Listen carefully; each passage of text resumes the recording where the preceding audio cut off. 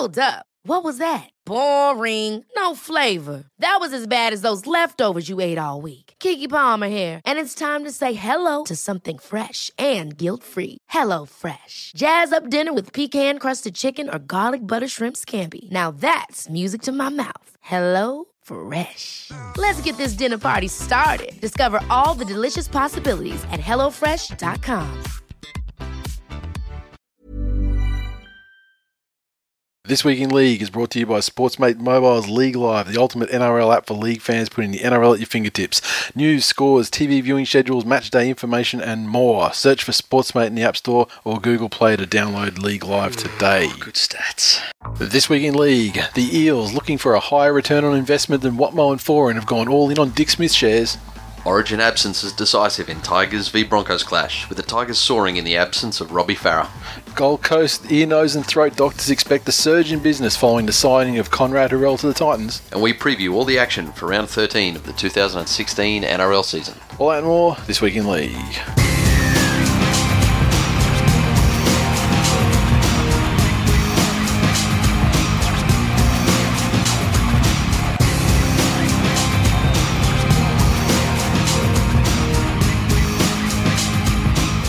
Welcome to episode 224 of This Week in League. I'm Nate. And I'm Jay. Once again, welcome to all our new listeners. Thanks for stopping by. And don't forget, if you're a new listener and you're on Twitter or Facebook, give us a shout and we'll get Tool Nation to show you some love and give you some instant rugby league loving internet buddies or nemesis, if you will, because let's face it, you know, we can't all be friends. It'd be great if we were. But no. As the Tool Block Party, whatever it was last week or the week before or whatever, fucking kicking off, you know, people, and, you know, I just got to sit back and just feel like the Watcher or something. Just observe, document, and try not to meddle. The Tool Nation is actually the model of an inclusive utopian society. Because it takes all comers. That's true, that is true. It takes people from all walks of life. It's true, also. You know, whether you're boring deep inside a hole with other blokes up in a mine somewhere. Yep. Or you are a complete fucking... aristocrat. You know, I was going to say, you know, anal grammatical Nazi. Yeah, well, that's true. We got one of those. And everybody in between. Yep. Whether you sit down and tell other people's stories and insert yourself in them. Mm-hmm. There's a place in the Tool Nation for everybody. That's right. Come one, come all. Including imaginary Wade McKinnon and Jarrett Hayne. Or whichever imaginary threesome partners that you elect to have. Spot on. In your imaginary threesomes. We've got people all over the country. We had Tasmania join us last week. We did. To be fair, we've had Tasmania with us for a little while, but I mean, there's still, you know, legit probably less than 10. Definitely less than 10. But we got 2 or 3 members. So, I mean, I'd like to think if we extrapolated the members from the number of members we have based on, you know, rugby league population, you know, Tasmania's probably fairly good. We've probably got about 50% of the Tasmanians who watch league. So we're saying that if you perchance sat for election in Tasmania, you would have a very good shot of becoming a member of parliament. Well, I mean, isn't that where Jackie Lambie's from? If that fucking dumb mole can get in, anyone can. I mean, because she is just like a dumb fucking bogan. Like, there's nothing going for her. Nothing. Politically, how's she going to fucking serve anybody? Are there any tax perks to us creating the Twill Party? Oh, you tell me. You know more about it. What did you learn off Clive? Anything? Part of the Tool Nation membership is fully laid on piss up at the Hyatt Coolum. There we go. We'll turn our members into political members. Yeah. Reach the tax-free threshold. Yep. Spot on. Yeah, we probably Well, no, hopefully they can keep it like that. We don't want to end up like Sinn Féin or ISIS. Because I have a feeling that it wouldn't take much to kick them over that way. Now, I'll just tweet the mailbag for the week. Adrian_Maitland. Despite every cunt whining about this weekend and the Els victory, I must say it was a thoroughly entertaining round of football. We'll get into that, but I am inclined to agree. It's funny, you know, the great leveller.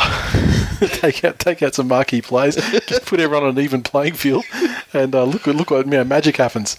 And somehow I was dreading looking at the tipping. I was looking at the tipping and I was like, fuck, I'm I'm bound to have 0 from 4 this week. Yeah. 3.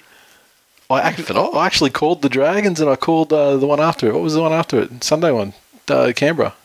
The only one I missed was the Broncos one. Terrible weekend on the punt. Oh, really? Terrible weekend on the punt. Yeah, I had a shit Monday on the punt with the UFC, but I didn't punt anything on the footy at the moment.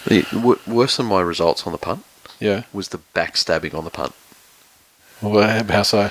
Well, we've got a triumvirate. Okay. And it's nothing official. Yeah. Normally, once a week we'll throw out some messages around, okay, what are we getting on? Yep. Sam always comes back with, Corey Oates first try scorer.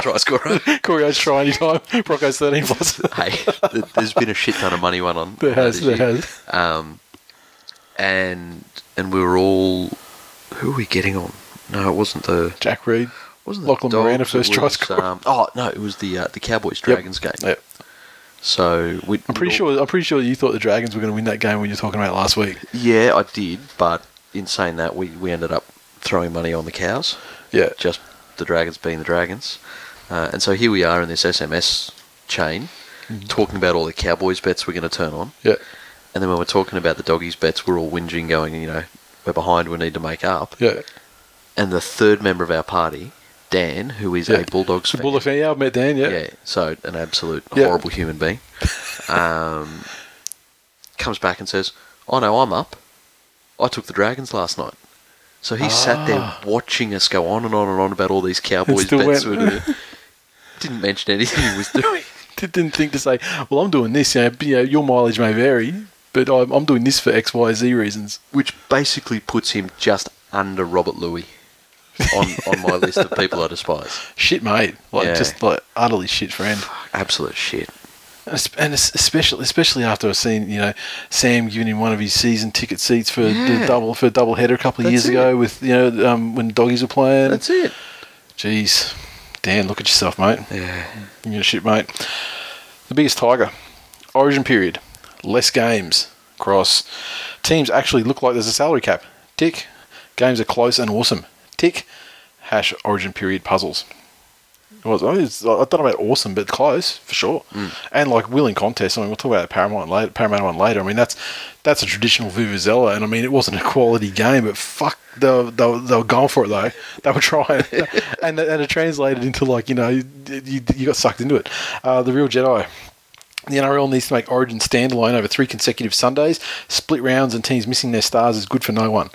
Well, good for Tigers, Dragons, Canberra fans, and even the Knights end was only 2 minutes from being good for the Knights fans too. A blade of grass from being good for Knights fans. So I don't know if it's good for no one, but I just I'm sure Penrith fans and Manly fans wish they caught these teams on the week when they're stripped out of all their players. Oh no, we beat the Broncos. Why wouldn't you do it anytime? Fine. I mean, we'll take the fucking Broncos anywhere. Yeah, now you say this and you'll play them again later in the year. In round 2, they're fucking blasted. No, we're the Broncos hoodoo team now. Oh, yep. All right. That is recorded and ready to trot out at every convenience. Giannis_Mateus. Thank fuck we can contribute under aliases, otherwise the unemployment rate would rise with your popularity.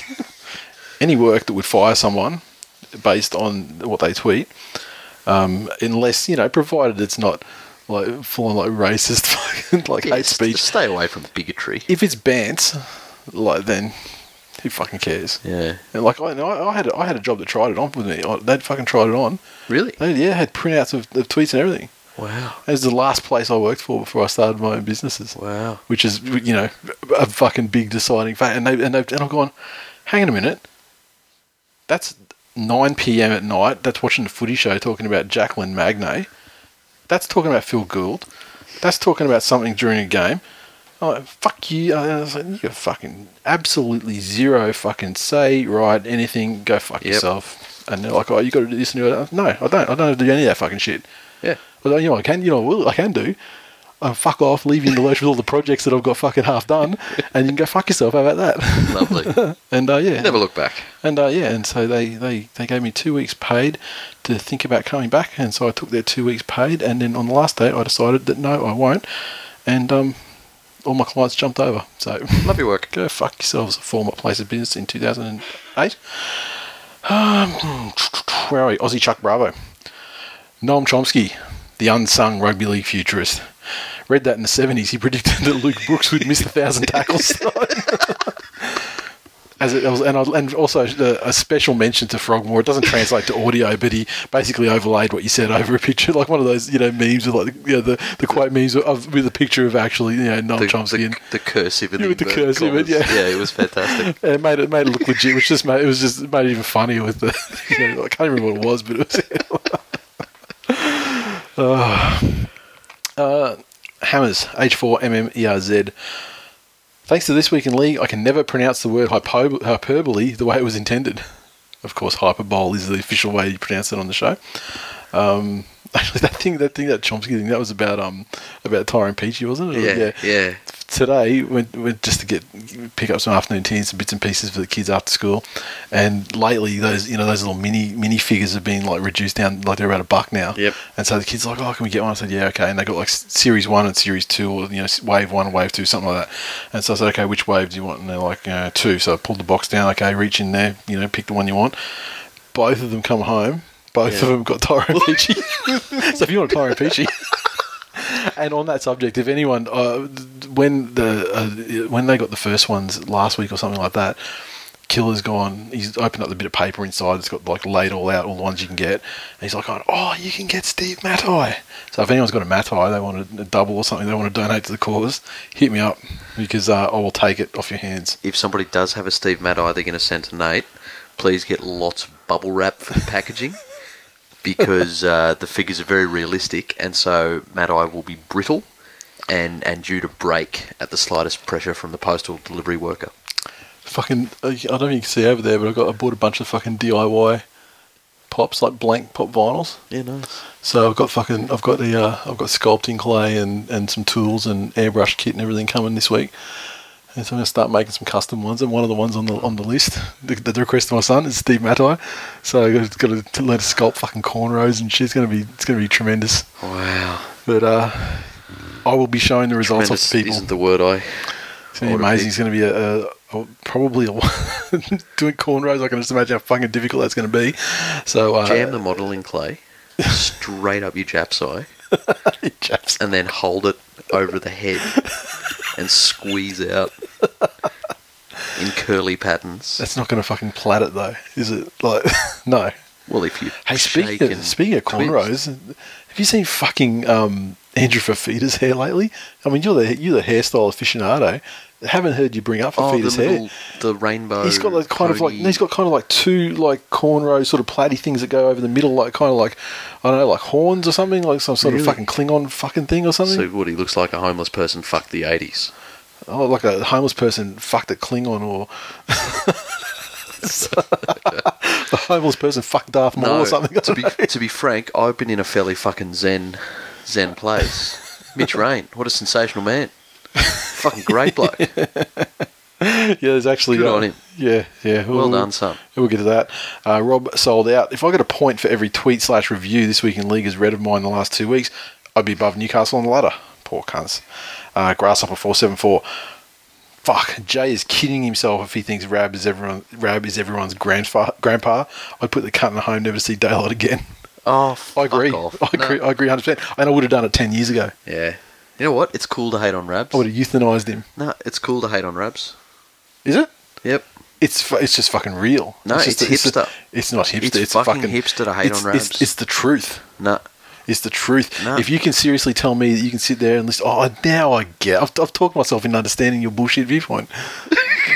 He sits there fucking masturbating, having like this old people fucking, hand on dick tug off session, with Gus, with your mate. No, not at all. And then they argue about whatever's going to be on fucking Channel 9 next week, and it's absolutely unlistenable shit. I'm not saying the Channel 9 product placement is good. I'm saying that he is a cultural icon. I'm not saying it's right that he sits around and talks about greyhounds and beers and... What about basically calling players whatever they fucking... like calling like Adam Blair's Thaiday or vice versa, or... I mean, the basic tenets of like play-by-play. You got your colour and you got your play-by-play. He's a play-by-play guy, and the basic requirements of a play-by-play guy are to call the action accurately, and that includes the players' names and numbers. Yeah, he gets there in the end. Yeah, sometimes no. You know what? If you go through Twitter and find 100 people that hate Rabs, yeah, you wouldn't put yourself in a room with 10 of them.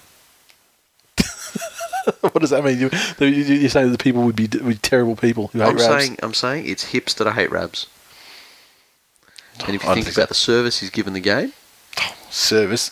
He's been paid hundreds of thousands of dollars. Yeah. What service? It's not a fucking charity. He ain't doing it for free. So you're saying Jamie Lyon's given no service to rugby league? Because he's been paid to do it. He's given great service to Manly. Because he's been paid to do it. Well, no, he's foregone pay to serve Manly. Stop it. Origin pay, $30,000 a game. So it's like $300,000. He probably at least that he's fucking pissed away just to play for Manly. Because he's a fucking vagina with legs. No. So he's you mentioned it. Yeah, Jamie Lyon has forsaken a lot of fucking money, Australian money, New South Wales money.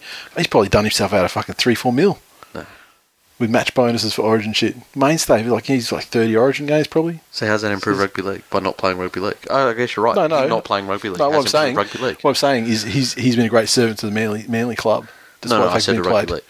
Well, I mean, servants to Manly are servants to rugby league, aren't they? It's the fucking people's champions. It's the fucking team of the team of the people. It's the team of rugby league. I mean, when Manly's going well, rugby league's going well. as they say, as the saying goes. I believe I got it right. Because let me tell you, it ain't fucking South when South's going well. Right? Let me tell you. Because I was there at that grand final when they're ringing the fucking bell, jamming up Rusty's fucking ass. No. Forget about the rap side. So yeah, listen. This Rabs thing, it's interesting you say. I never thought you'd feel that way. Yet again, it's hips that hate Rabs. I'm not saying that all the stuff he says is great. And I'm not saying all the stuff he says is... I think it's hips that like Rabs. I think it's actually the other way now. No. It's because it's like the whole thing, like, I'm going to go for the uncool thing. No. And try and make it cool, because that's what it is. It's because the whole hipster vibe is not liking things. The whole hipster vibe is just being anti-stuff. I think it's more like trying to be contrary to whatever the majority view is. No. It's that's half of it. But and liking Rabs is contrary to the majority view. No, that's just contrary to the majority view. To be a true hipster, you have to have no love in your heart. Bullshit, they love like Neutral Milk Hotel and craft beers and fucking drinking out of jars and shit. No. They don't love that shit. Oh, they don't. No, they don't. Oh, they love fucking... They love not drinking to his new. Their hearts are as fucking black as the player's Rabs gets confused. Fuck off, hipsters. Love your Rabs. It's disgusting. Slobbering like old man penis. Kim W. Jobson. With all the swearing, your ISC superhero jersey would have to be Deadpool, right? New listener catching up on old episodes. That was great. And when you mentioned it, I mean, Deadpool's not controlled by the... Well, I'm sure... Okay, so who we got? We had Daredevil. That was Netflix last year. We always have Iron Man, Hulk, Captain America. Well, fucking Tigers were like War Machine or some shit, weren't they? Last year? Knights were Spider-Man. So actually, okay, so it's not actually all like MCU sort of Marvel-controlled stuff. It can be whatever. So fuck, man, Deadpool may be chance, man. That you would hope that the Dragons or someone wouldn't get fucking Deadpool though, right? Fuck, I could deal with a Manly Deadpool one. Just take it a shade back to like the maroon instead of straight red. Yeah, that'd be awesome. Well, the Daredevil one was fucking awesome without a fucking green fucking coconut water logo on the arm though. Sublimated too, so it's like it wasn't even like an iron-on heat seal patch. But my young fellas club has got their training shirts. Yeah, and they've just blatantly ripped off the Hulk one. Yeah. So will they put like abs and shit on? So it's tearing out the thing and the brothers club shirt. Yeah, with a pec ripped off and the abs ripped off and green muscles on. Like completely infringe of 1,000 trademarks and copyrights. The kids love it. It's fantastic. Yeah, they don't call it Hulk. The kids just know it as the Hulk. it's the brothers bulk.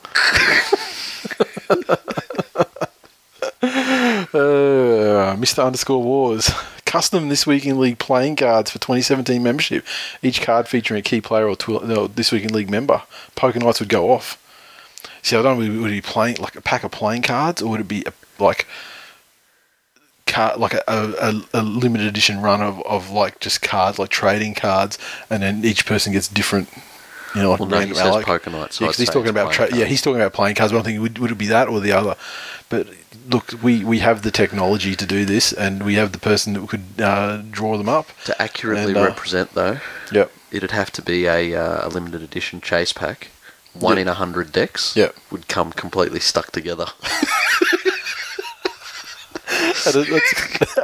We literally glue them together. You got to peel them off.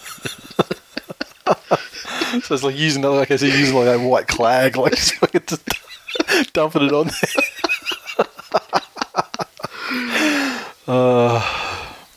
Fucking hell, that's tremendous. And Sam would be the one that would do it too, probably. Caleb Shanks. No mention. Okay, this is we're talking about the people who actually achieve very, very high level success at multiple codes, and ones that were not just derivatives of each other, and with transferable skills. Yeah. So Caleb Shanks says no mention of our finest, in quotes, code hopper Elise Perry. No respect for female athletes. Shame on you. Which he then destroys all of that by saying #code hop on my face. Wow. So excuse me, sir. I know nothing. That's disrespectful. I know. I did look it up. Yeah. And she was playing soccer and cricket since under 16s level. Yeah. Dual sports. Yep. So I would say she'd go close to taking the crown. Maximum respect. Well, just that she didn't even hop. She did them both at the same time. Yeah. I read a story the other day that the Matildas played, they weren't full strength, they were missing maybe 3 players that were very good players. What did the Matildas play? Soccer ones, the soccer chicks. So this would have been this would have been Elise Perry's chicks, right? They played like the under 15s. Newcastle Institute of Sport under 15s got done like 5-0 or 7-0 or something. Yeah. Interesting. I don't know anything about soccer other than it's boring and you can fall over without anyone touching you. Yeah, Mexicans like it.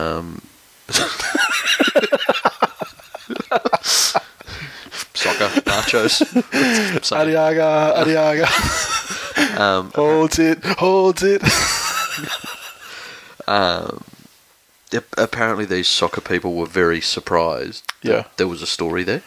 Okay. Because they were never expected to actually win, and for the under 15s, they were scoring goals and having a great old time. Yeah. But for the pro team, it was just about basically a positioning, learning how to lose and stuff. Yeah, no. The kids. A positioning, like you have to be here, and I don't know. Yeah, soccer, I dare say the goalie has to be in front of the goal. Because at the end of the day, there's got to be a certain level of professional pride in what you do. And you'll be going, I know you're a kid, and I'm not going to come in and absolutely fucking butcher you in a tackle. The other thing However, is, in Formula 1... You're not scoring on me ever, motherfucker. In Formula 1, how they've got to, warm up the tyres, and they'll go a little bit harder than they generally would in a race scenario. It was the first time a soccer scoreboard was taken above 3. So it was nice for the internal gears in Newcastle to get a workout. That's a world record then. Yeah. That's crazy. And then the fifth team, I think they're the 5th ranked team maybe. So only number 1 I presumably is Brazil or something. Like someone that has kids would go, they'd probably do them 1-0. Yeah. I'll tell you what, talking about future superstars. Yeah. I have a cousin who could very well be playing soccer and AFL. She's good enough to do both. Yeah. Fantastic. I put a name out there, except for the fucking degenerate sex pest. Yeah, obviously disrespectful. Caleb Shanks on Twitter. Caleb Shanks on Twitter. Tweeting it, saying to code hop all over his face. Son of a bitch. Snappy. She'll be the code hopper of the future. Snappy Sazi. Superstar. Yep, Snappy Sazi. Hey guys, not sure if you've been gender specific, but Elise Perry is an awesome dual sports person, cricket and soccer. Thank you for educating us ignorant fucks on this subject. D. Matea. Eddie the Eagle went from skiing to become Eric the Eel in swimming to compete in 2 separate Olympics. Amazing athlete. Also managed to somehow change the pigmentation in his skin and become Polynesian as well, I believe, for his swimming career. But then again, if he's swimming, he's probably outside. He's got a nice tan, I guess. Mikey's a Jamaican bobsled team too, wasn't he? I don't know. He's the one that had the egg, put the egg down his pants all the time. Mikey Smokes said, former Kiwi and Canberra Raider Brent Todd also represented New Zealand in water polo. That's a tough sport. And completely fucking different to rugby league too. So legal testicle grabbing. Yeah, I mean, there's some heavy fucking work on the boys. Yeah. And the women, what are the women? They're just fully fucking fisting each other in there. The thing is, you can't see what's going on. I mean, in the water, you just see the legs going when they do the water shot. You just see everyone like just get absolutely fucking Crisco anal fisted. I don't know. It'll probably be. Yeah. I'd love one of those David Attenborough undersea microphones that capture the sounds, because it'd just be like all these whoosh, whoosh, just the lips just out and back and just whoosh. You're like Sir Mix-a-Lot, like nasty. This week in X Factors, on a blood buzz. This shout out to a couple of people, multiple people on a blood buzz. Williams277, Jamie_Mancini1, and Dan McGregor on Facebook all sent us the same one this afternoon, about 4 hours ago, or at least the time when I grabbed these. Retweeting or sharing the Facebook post from the Manly Warringah Sea Eagles official accounts. Manly captain Jamie Lyon on Dylan Walker's New South Wales selection. Quote, he's got that bit of X factor about him. I wasn't surprised to see him picked. I would definitely have him in the side. End quote. There you go. X factor confirmed. That Jamie Soward's a real kind of person, isn't he? By diving blights on the game of rugby league. X factor lives up to its own X factor. It's so beautiful that Jamie Lyon be the one to deliver another X factor straight to your testicles. Matty McP25, NBA TV. You're even inspiring the NBA now, apparently. And the quote there was, love has been an X factor for the Cavs so far this postseason. Will his strong play at home translate to Toronto? And of course it did, because the Cavs won their way through to the finals. Mark_Raw. Boyd, so Fluffy, talking about Adam Blair. I love playing with him. He's a great bloke on and off the field, and you need those kind of players that have a bit of X factor about them. Yep, Jamie Lyon in the same category. I don't even believe that quote, because Darius Boyd has never fucking in his life said that many words in an interview. That's like the sum total, like aggregate of his entire fucking media career. It's bullshit. Marcus followed up again, and to follow up, Mike Coleman from the Courier Mail, I believe, has tagged Justin O'Neill with it too.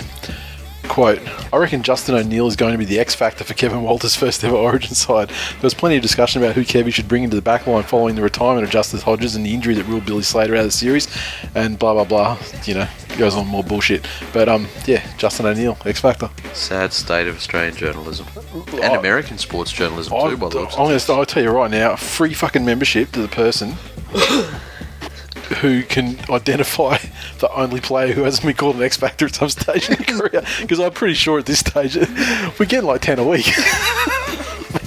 And this is obviously going on well before we've been looking at it. So, I mean, I just feel like, the answer is probably like... See, I reckon even Tony Williams would have got the tag at some point. Yeah. Like, if someone like... Fuck. Like... See, even Scott Minto, he's an X Factor all over him too. Lance Thompson. Yeah, like fucking. I'm just trying to think of some of those. Although, see, he's a sort of player that would have got it, because Jai Mullane. Oh. See, even like Ben Walker would have had a bit of X factor about him. Yeah, because he had that year where he topped the scoring. Yeah, for Northern Eagles. So, yeah, it's tough. It's tough, and you've got to be able to prove that they're the only one too. That makes it hard. So yeah, So if anyone hasn't got a life. There'll be 25 minutes of small print at the end of this episode regarding this competition. Well, I mean, you've got to prove to us it's the only person. And then Jay will come out next week and call him the X Factor. It sucks to be you. This week in Luke Dawn, had a tweet from Brian, and his Twitter handle is Grubby McGrub. However, I'm pretty sure it used to be like something like Fluffy Fish, and I'm further to that. I'm sure that we met at a grand final, 2013 maybe, or maybe 2011. I'm not sure. I remember we met at a grand final, and perhaps Bourbon or something was partaken. But he said, listening to Super League Pod for the first time, thanks to This Week in League and Tour Nation for putting me onto it. You're welcome. Everyone else, go give those guys a listen for sure. And this week, I believe they've corrected the dire pronunciation issues that they had last week that we picked them up on. I believe the one that really sticks in my head was Akuma Ta'ai. So let's see how they go this week.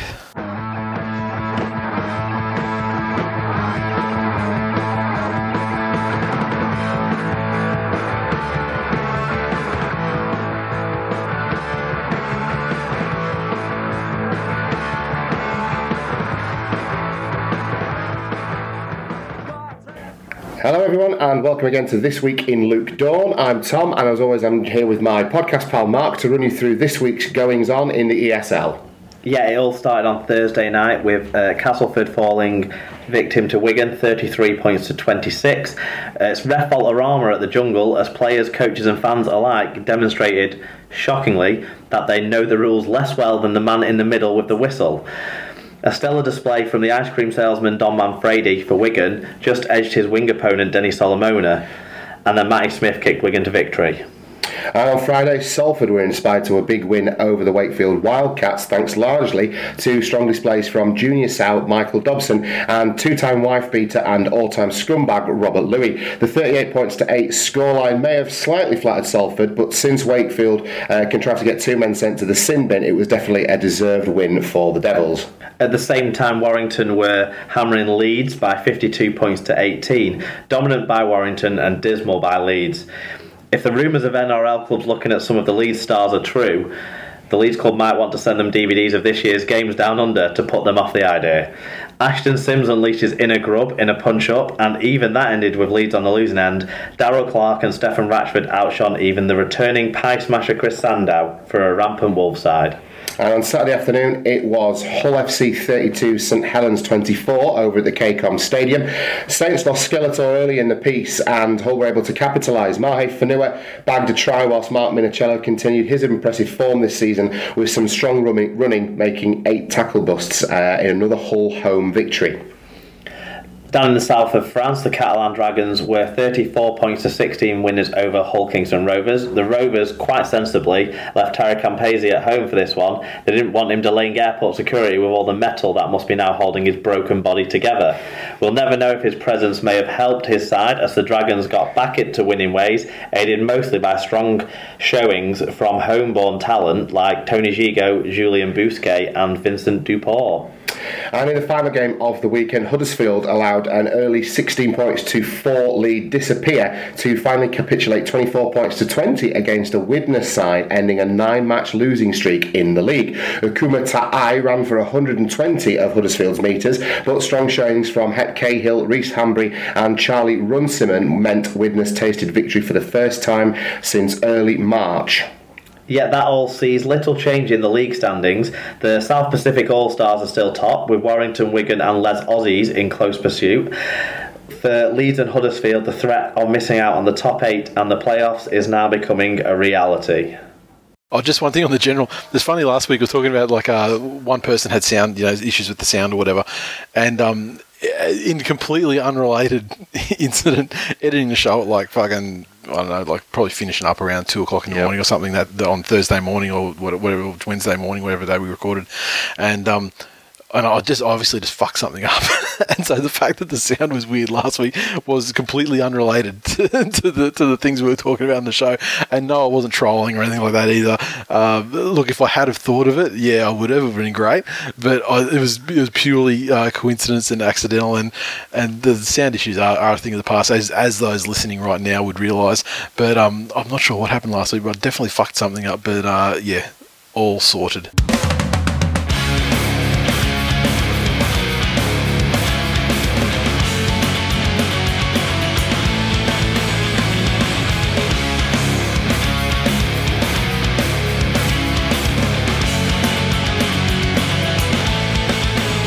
News this week is Origin week, as it is, grand final week and all these other weeks, which is not a great news week per se. It's a lot of puff pieces about players making their Origin dreams come true and how they're not total shit cunts now that they're redeemed and playing Origin and so on. And we don't really go with that shit. But which I'll tell you what is probably yet another sign that all the rest of the weeks the news is 90% bullshit anyway, because it's not just that news stops happening. No, it's just true. No, that's true. But I mean, we certainly find 3 or 4 decent, most definitely, meaty things to talk about. So I mean, they do actually exist. But I just think this week the journalists are preoccupied with the, for the game, for the love of the game stuff.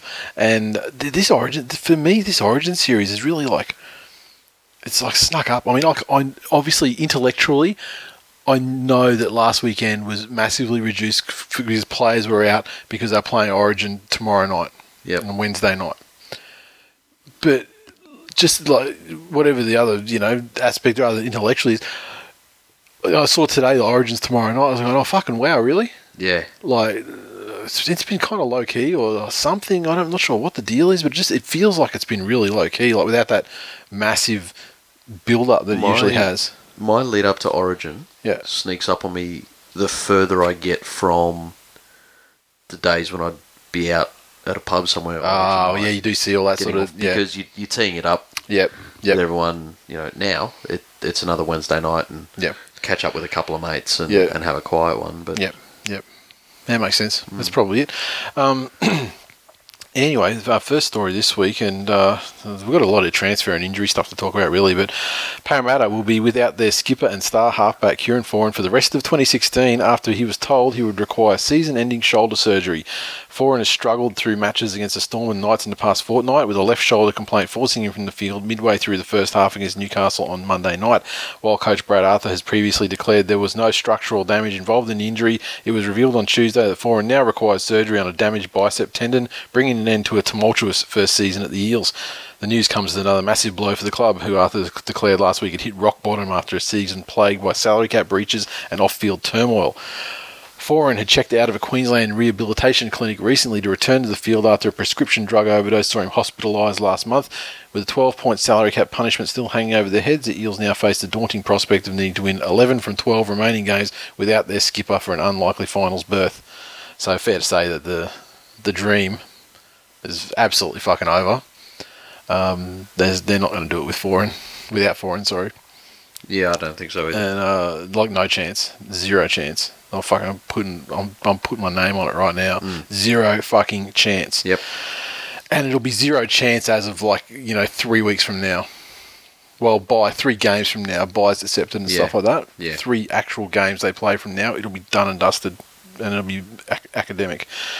So Foran, and people people tweeted me going, fuck you, you said that Foran was, like the way he plays, like he was shot at the age of a young age, his body was fucking shot. Yeah. Wow, I don't wish injury on anyone, but fuck, wow, yeah. Clearly, worse than I ever thought. Yeah. I mean, I could see that he was getting niggles and stuff like that because he just plays too hard. Like he, runs into the line, like a forward and, tackles, puts himself on the line in defence. But fuck, I didn't think he was that bad to the point. So he's going to lose the whole year with his shoulder thing. Well, almost. Yep. And wow, and he's only on a 2-year deal with Parramatta. He's got 2 years option after that. But with all his salary cap and stuff like that, would you really, how kindly is he thinking about the whole thing? Yeah. And he's have a year rubbed out where he doesn't have that, camaraderie, and then they've got to gel next year now. It's such a massive blow to the entire club, on top of all the other blows they've taken more blows and fucking blows to the face and fucking Jenna Jameson this year. Yeah, it's almost as if in hindsight, it would have been kinder to Parramatta to strip them of all points and have them playing for no points. Yeah. It would, that would have just let them clean slate. Yep. Get on with it. So now it's going to be like a death row thing that's going to persist for another month. Yeah. Until they can exhale because now there's mathematically there is zero chance, so we can only put that straight out of our mind. There's still then the fact that they fucked up. Yeah. Before, if the NRL had just come out, I'm not suggesting this is what they should have done. It's a very interesting turn of circumstance though. Yep. That if Todd had come out and just gone, that's it, no points, rest of the year, you win the spoon, then they could have gone out there and blamed their entire season on the board and the NRL and that. This puts it squarely back on their shoulders, and that will do messed up things to their heads. Yep. But fuck, unlucky for Kieran Foran. Unlucky. So I mean, I haven't done the sums, but I mean the amount of money they put down Watmo and Foran. Oh, they got it back on Watmo. Fuck. They kept the receipt. Yeah, but they still had a year of it though. They had to throw a year, and now Foran as well. I mean, that's got to be some of the lowest return on investment in the history of NRL big name signing. I haven't given it a second thought before it just come out of my mouth. Then I'm just trying to think. Yeah, I'm trying to think too. There's been a couple of the really long term deals, like and per capita. So yeah. So adjusted for inflation and salary cap increases. Yeah. I'd say Benji Marshall's 20-year deal at the tail end of the Tigers. Yeah, but I mean, like Benji Marshall, didn't get paid out for all of that stuff, and also he didn't miss he had some injuries early on. He didn't miss stuff late on though. Yeah, he had his shoulders and he. Yeah, but that was all reasonably early on. Yeah, but that was when he was getting the big money. He's getting big money after they won the premiership and that. He had his shoulders around, thereabouts. But I mean, Glenn would, delight in telling me, because I always the same thing, like Benji's shoulder. Now it's Benji passing into third row, but it used to be Benji blind shoulders, and then people bring facts into the fucking thing, and they're like, oh yeah, he hasn't had a shoulder thing for like fucking 4 years. Oh, okay, fair enough then. Maybe his shoulders aren't shit. There you go. But it was his knee then. It was something. His vagina. Yeah. It was the bone in his Molson. Yeah, but he was never. I mean, we're not talking Kieran Foran money though either. He was an amazing prospect for the Tigers, blasted through injury, and then the only other deal he's had ever since then was playing orange peeler for us, and he fucking fractured his elbow peeling oranges. And so but he was. He'd probably be the luckiest escape because they had that shit fight with him and the lucky escape for the Dragons. Yeah, for real. Could have been nasty. Yep. But yeah, it's like Foran would have to be paid. Sorry, Molson, you need someone who's on that Watmo fucking $750,000 a year, and Foran fuck knows how much he is when you put the brown paper bags and everything in the mix. He's on $1 million a year easily. So that kind of level, that's when you're getting into the rarefied air of it has to be a season where Thurston level guy or Lockyer level guy has been removed from the game. Yep. And it might be as simple as something like a Carney thing, but where it's not an injury, but it's something else that's fucking rubbed in. Yeah. So maybe that's reasonably close to a poor return on investment. But interesting. I'm sure the people out there will let us know. It's probably at least fucking Perry. Now. Just fucking answered everything. Last night, I don't know if you're watching Monday Night Football, but after the game, they were across to the studio with the Matty John stuff, and they got Nathan Hindmarsh on staff, and he's had a couple. You remember the obviously like any TV show, they're trying to create viral shit that people share around on Facebook and stuff. Yeah. So he's had some stuff with Thurston where Thurston's fucking drilled him over not winning a premiership and stuff. Last night, Danny Wicks coming off the field, and Hindmarsh, the story goes, has been forced to apologise to Parramatta forward Danny Wicks over a remark after last night's game in Newcastle, referring to his time in jail for drug dealing. As Wicks was being interviewed after the game, Hindmarsh said, "Bit of a game plan tonight about offloading the pill, but you got caught a few times in possession." Wicks went along with it at the time, but this morning his agent Steve Gillis lodged an official complaint with Fox Sports boss Steve Crawley. "I just said to them I thought it was inappropriate," Gillis said. Hindmarsh then rang Wicks to personally apologise. The network has also removed the remark from the Matty John show replay on the website. Wicks re-emerged at the Eels last year after spending 2 years in jail for drug dealing in 2009 while at Newcastle Knights. Crawley said Hindmarsh apologised immediately. "A show like this sometimes crosses the boundaries, and this time we fucked it up," Crawley said. "It's a great lesson and reminder to us." Hindmarsh then said he regretted what he said. "I actually admire Danny Wicks for the way he's come back from difficult times. I crossed the line and that's why I rang him straight away." The network's boss of magazine shows, Gary Burns, said it was out of character for Hindmarsh. "It was so unhindy," he said. "It's not his go. I don't want the show to alienate the players. I don't want them being mean-spirited." So, for starters, soft. I wonder if I'm pretty... I'd like to think that Wicks didn't ring up the manager and go, "They're teasing me about someone in jail."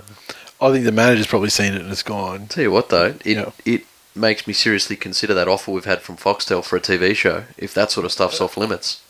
Because we'd be in a lot of trouble. Consider ripping that up. Yeah, I just don't think we should do Foxtel at all. It'd be like that. Who was the guy that did the show on Channel 9 and he got fucking ripped off air straight? Kerry Packer rang up at the first commercial break, the first episode of the show. The guy that I want to say like Doug Mulray or someone like that. No. What's it fucking? Because it was the Mick Malloy one where he took a piss or something and he got ripped off in the first. He didn't make it through his first one either, did he? Wasn't it Bert Newton's son? No, it wasn't Bert Newton's son. Fuck. The guy who got drunk and bashed the girl from Neighbours. That does sound like Matthew Newton. But did he have... What was he doing? He was hosting some show and he was pissed. Or high or something. Oh, really? Fucking... What was that? I was trying to think what that fucking guy's name was. Yeah, but they had... And then Mick Malloy, he didn't last... I'm not sure how long he lasted, but his show was... I think it was just garbage. Okay. And it might have been like Kerry or something. See, Tony Martin and Mick Malloy together are two of the funniest individuals on the entire fucking planet. Yeah. I don't know why they don't work on their own. Yeah, and like they were always funny, like, you know, as part of skits, even with other combinations of like the Working Dog guys in like the late show, the DGen area. Yeah. I mean, they were funny.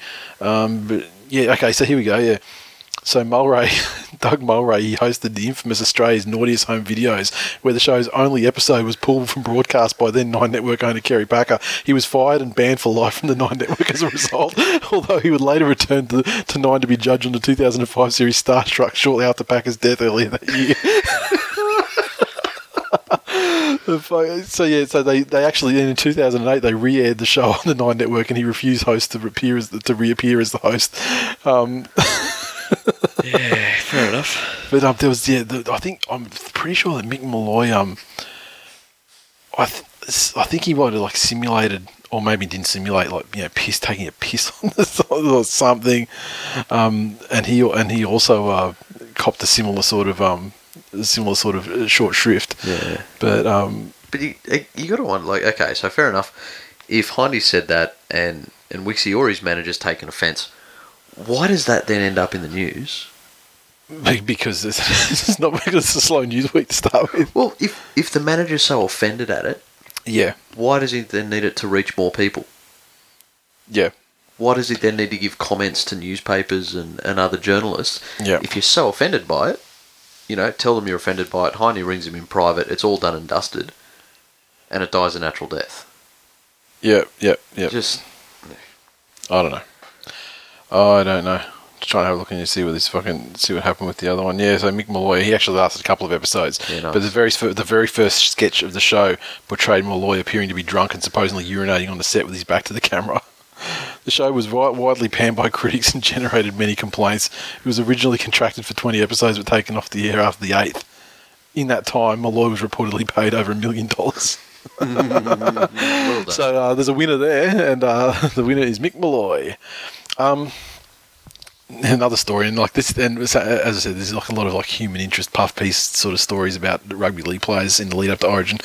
New South Wales prop David Clemmer has revealed how close he came to joining the West Tigers after an attempt from best mate Aaron Woods to lure him away from Canterbury earlier in the season. Woods and Clemmer, there's a reason why I put this in, and it's and so he goes on to say that like they've become inseparable. They were strangers before the 2014 City Country game. They became the best friends, and they've been like roomies and stuff in the Origin camps and so on. He renegotiated his own contract with the Bulldogs before signing a 4-year deal with them this month, but he had discussions with Woods about joining the Tigers, and I think the discussions were really in terms of, look, you know, we can't afford you, but you know, if you want me to ask the question, then we got space. We would definitely have a place for you. And so we could definitely start the conversation if you wanted to, although I don't think we've got the money. But this is the reason why I put it in there. These guys, they're intelligent machines. But Clemmer said he gave genuine thought to the possibility of leaving the Bulldogs to link with Woods. Me and him had a yarn about it. There was an option there to go to the Tigers. I really had a deep discussion with my family and my missus, most importantly, and we had to make the right decision to help me progress forward. Me and Woodsy have always spoken and joked about it, saying, imagine playing with each other. He just said, how good would it be? We'll see each other every day. We'll get married and run off. And it just makes me think, is this a bigger bromance than Charlie Gubb and Ashford? Because remember they talking about, imagine like one day, I don't know if he's renting or, you know, if he owns his house, but I could buy his house and be his landlord, eh? These fucking guys. I don't know what's going on, but the West Tigers have got Robbie Farah, hooker and CEO. Yeah. They've got Aaron Woods, prop forward, recruitment talent scout, and salary cap negotiator. What the fuck's happening in that club? Yeah. And Jason Taylor there, he's just banking a fucking check doing nothing, clearly. He's the Mick Malloy of the NRL. So, yeah, and I like in non-signing news, I really enjoyed the fact that reports came out earlier in the week saying that Manly were looking to grab T-Rex out of reserve grade from the Doggies for like 80 grand. Fucking how the mighty have fallen. I'm pretty sure he went to the Doggies on something, you know, circa 660. Wow. So yeah, that's fucking. It's a fair. It's an absolutely appropriate amount of money if he was that one tackle, one bust. Yeah. It's his best that he does every so often. Yep. If that's every hit up, fucking, probably more than 600. But yeah, no, not what he does. You don't expect rugby league players to be physicists. No, do not. But you don't need to be a university level physicist to understand that something of his mass moving at a certain pace, a velocity that he actually is capable of. We've seen it with our own eyes. He played on the wing. That's it. I can't remember the last time he received the ball moving. Yeah, and that's thoroughly his own fault too. Yeah, he's a lazy motherfucker. He walk fucking 10 paces back if you have to. He only has to do it like fucking. Oh, well, okay, so you're tackling. You get a set. Say a set goes for a minute of play. Yep. He's going to get it once, maybe twice. Yep. In that minute, then he's going to defend a set, and then maybe he's going to do it again 3 minutes or down. It's not a tremendous amount of energy. When it's your fucking job and it's your only job. Yes. It's not a tremendous... And the thing is, he can be as wide as you want. Yep. Just do it, though, because you're going to smash through. You're going to smash it, roll over top of some poor little centre or a fucking halfback that's out there loafing in the centres. We saw it a couple of times on the week, and it was against the Bulldogs. Yep. You look at those players who are dominant in the centres and the wing now, and it's your Radradras, your Lees, your Gunagugus, these big, powerful guys. They can just skittle halfbacks that are out there defending wide, or whoever's hiding out there. Very, very often, the key play late in the game is to have your little quick men running through the middle at tired forwards. Yeah. I don't know why more teams don't run a reversal of that play and have your Burgeye, those size guys, running outside, running at your tired little playmakers. But if you get them at that price, it'd be a good deal. Yeah, and so I was, obviously copying Simon's thing where, he was like, I'm going to tweet the West Tigers every day till they sign like that. So I'm going to tweet Manly every day and say, don't sign T-Rex. And then, sure enough, they didn't sign T-Rex. I'm not saying that, correlation equals causation. However, I mean, the facts speak for themselves. But he definitely, I can conclusively say that it worked in this case. The system works. It's worked twice now. It got ET to the West Tigers, and it's got T-Rex the fuck away from Manly. So the next thing I'm going to do is tweet the Warriors every day to say, hurry up and release another episode of fucking Charlie Gubb knows stuff, or whatever it's called. Deep Thoughts with Charlie Gubb, because let's face it, that's what everyone wants to do. That's what the people want.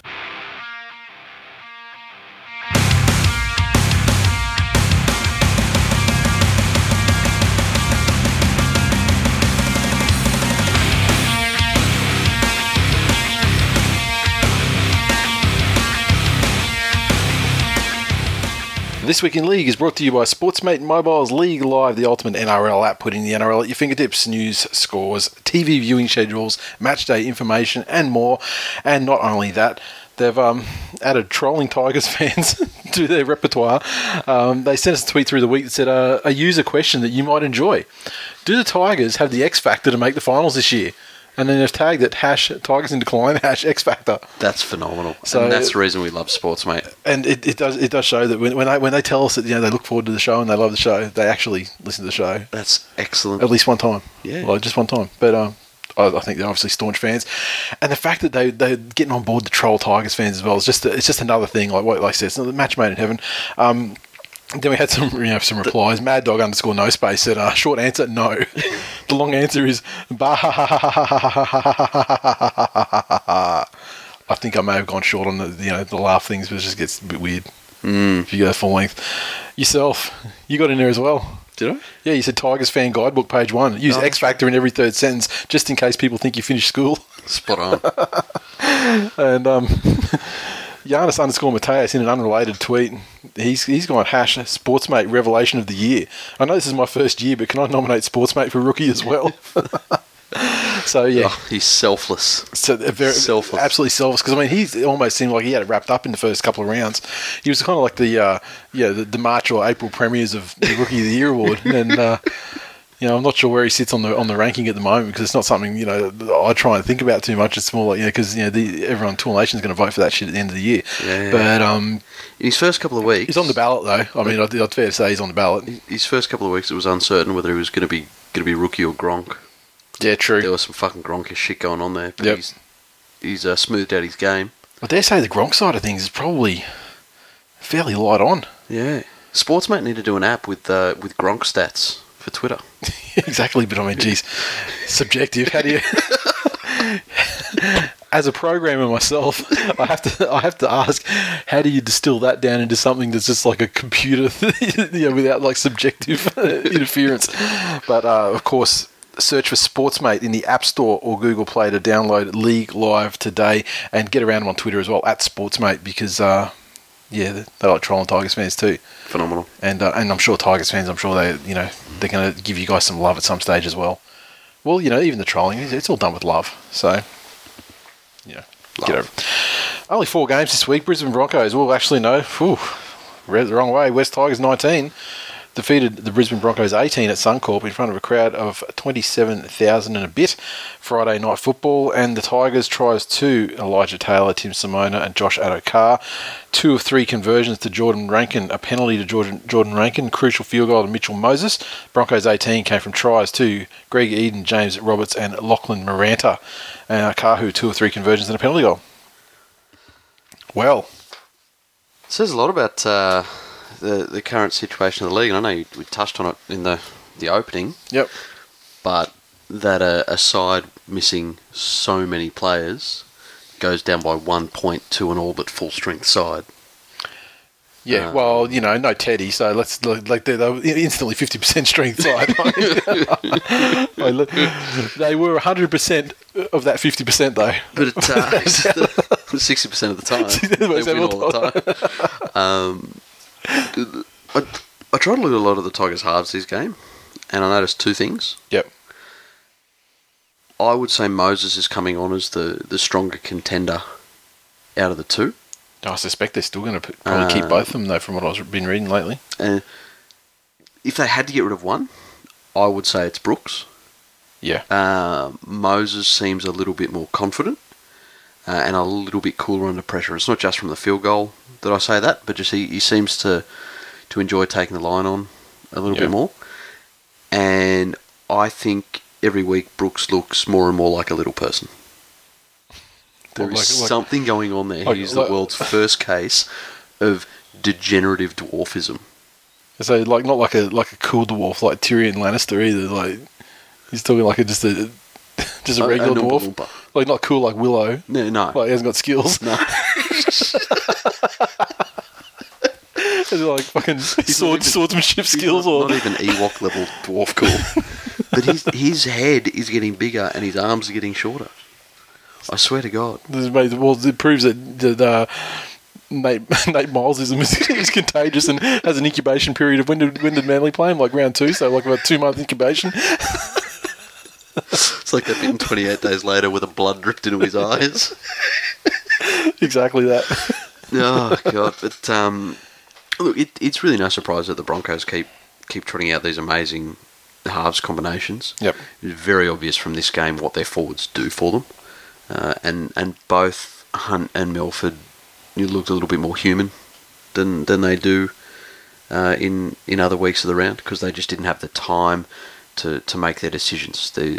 They're both, and Milford especially, pace players. They like playing a fast-paced game, but only when they're the ones dictating the pace. Yep. And when they're behind a rolling fucking organisation that's just...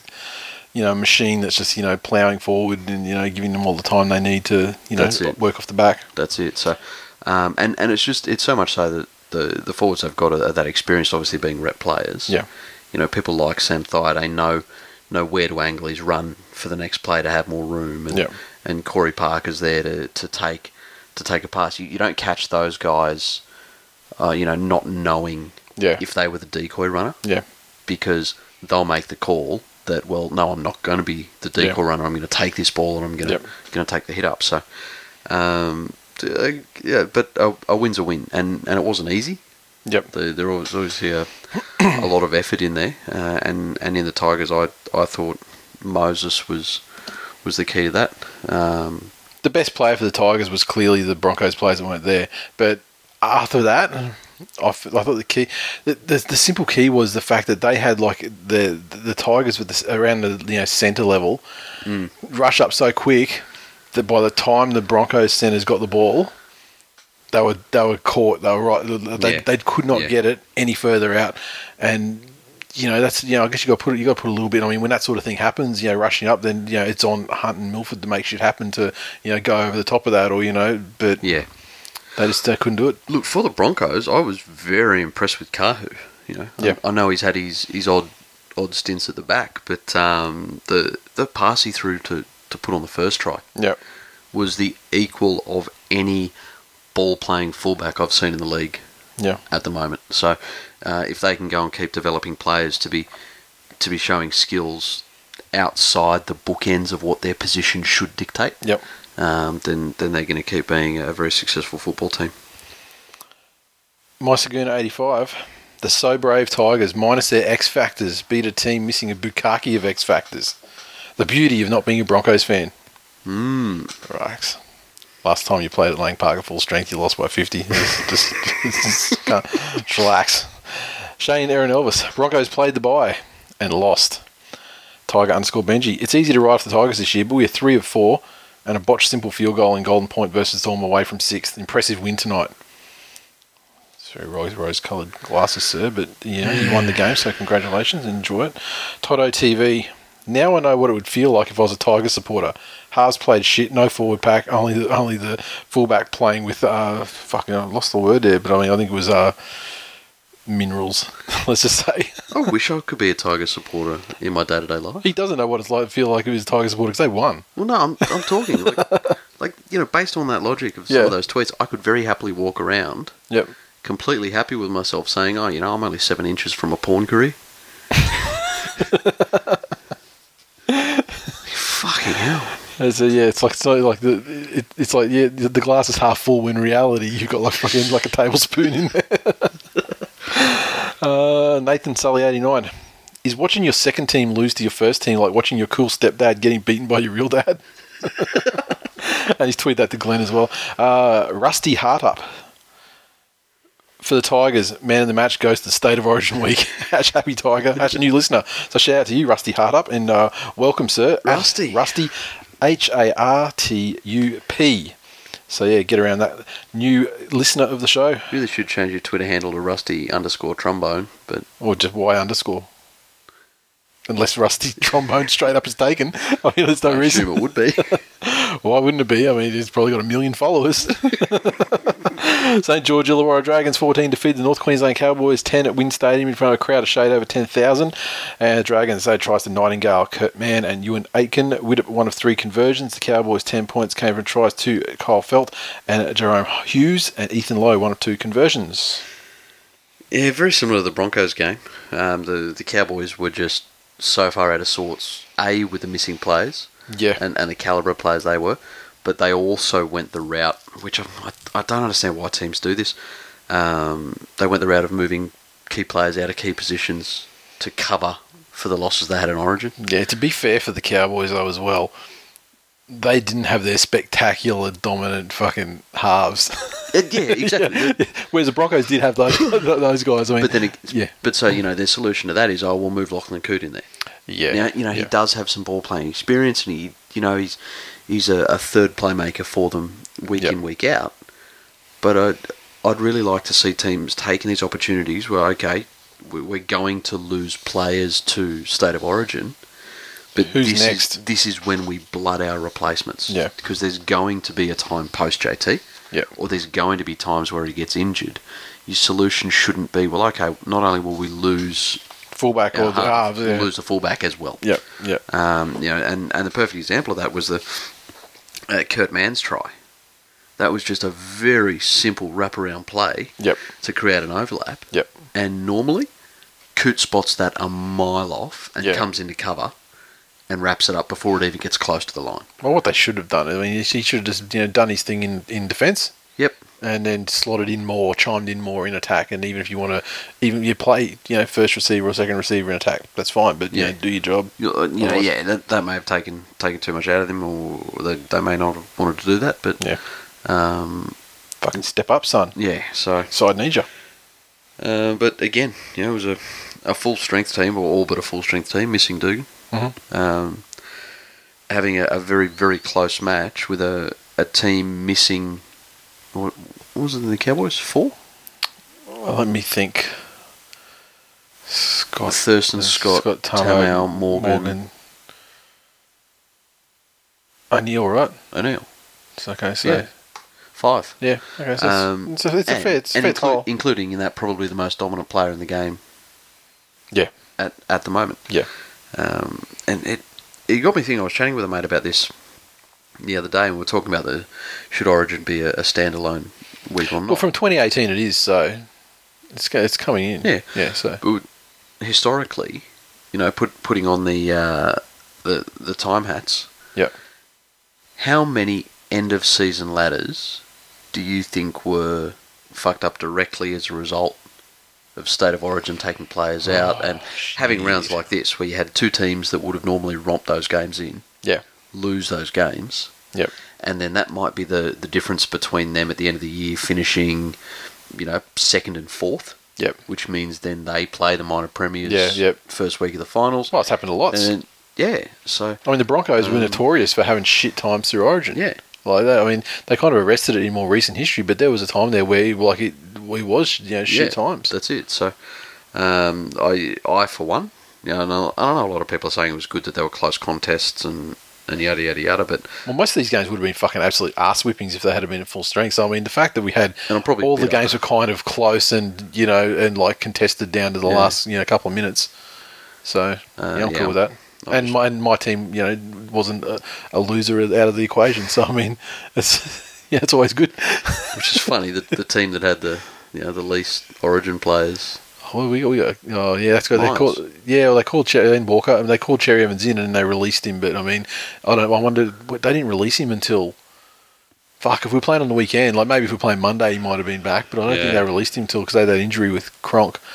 So they got him up there. So he was got him up there. And then Cronk's like, no, this usurper's going to fucking... I'll give him a sniff and he's just going to be the end of my career. So, I'm not going to have it. I'll go on one leg. They were just worried people had started thinking he was good again. I'm 100% happy for 0 Manly players to ever play Origin ever again. And I was saying, people are like... There was an argument going around this week on Twitter saying that, Origin is, fucking number one. Origin's the most important thing. Club stuff. That's just your Jamie Lyon Stockholm syndrome. It's not nothing to Jamie Lyon either. I mean, honestly, do you think Origin's more? Do you care about Origin more than you care about Penrith winning the premiership? Not at all. No fucking way. As I said this on Twitter earlier week. If fucking Genie came to me and said, "Look, here's the bargain that I'm offering you. New South Wales lose every Origin till the end of fucking time, but in return, Manly win the premiership every 5 years minimum." Fucking nail that shit. Yeah. Fuck. You can throw extra shit in. I'll suck your Genie dick as well. I'll fucking just give you a bonus, man. That's a good ass deal. I feel like I'm getting too much out of it.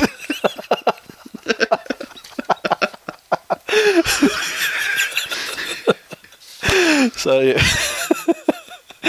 Tweets for that game that we were massively fucking tangented off. Segacy_Bethany97. Felt got manhandled by the future immortal Kurt Superman.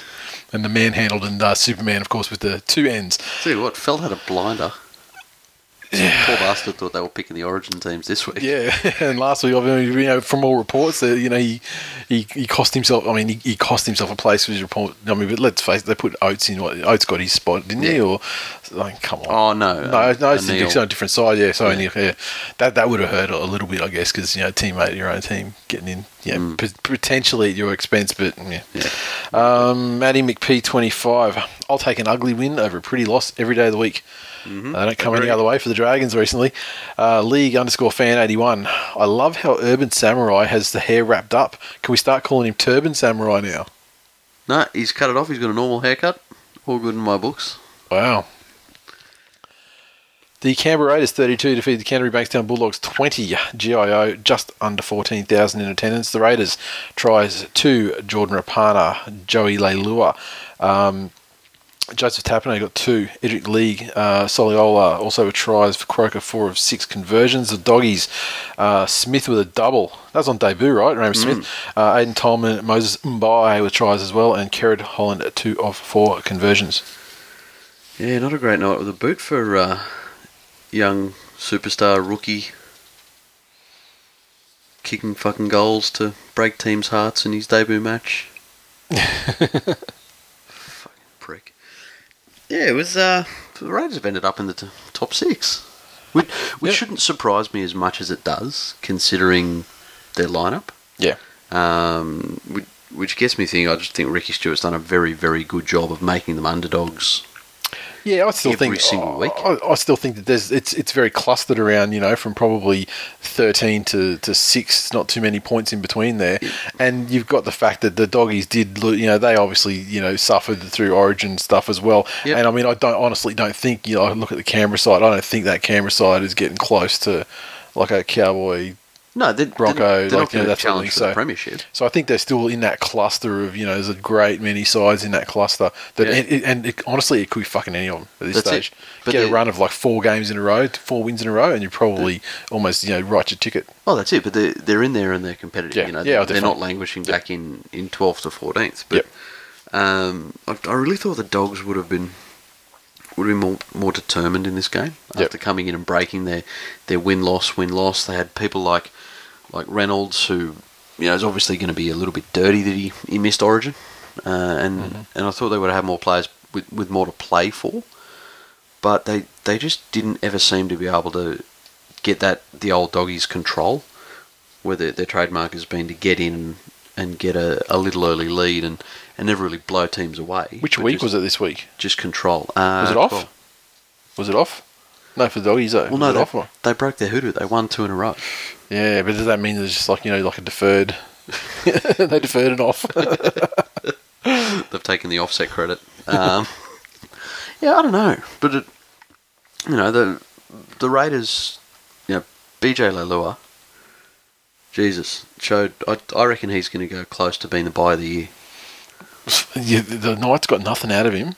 He was good at East until he started fucking around. Yep. But man, under Supercoach too. Sticky, it's fucking got him.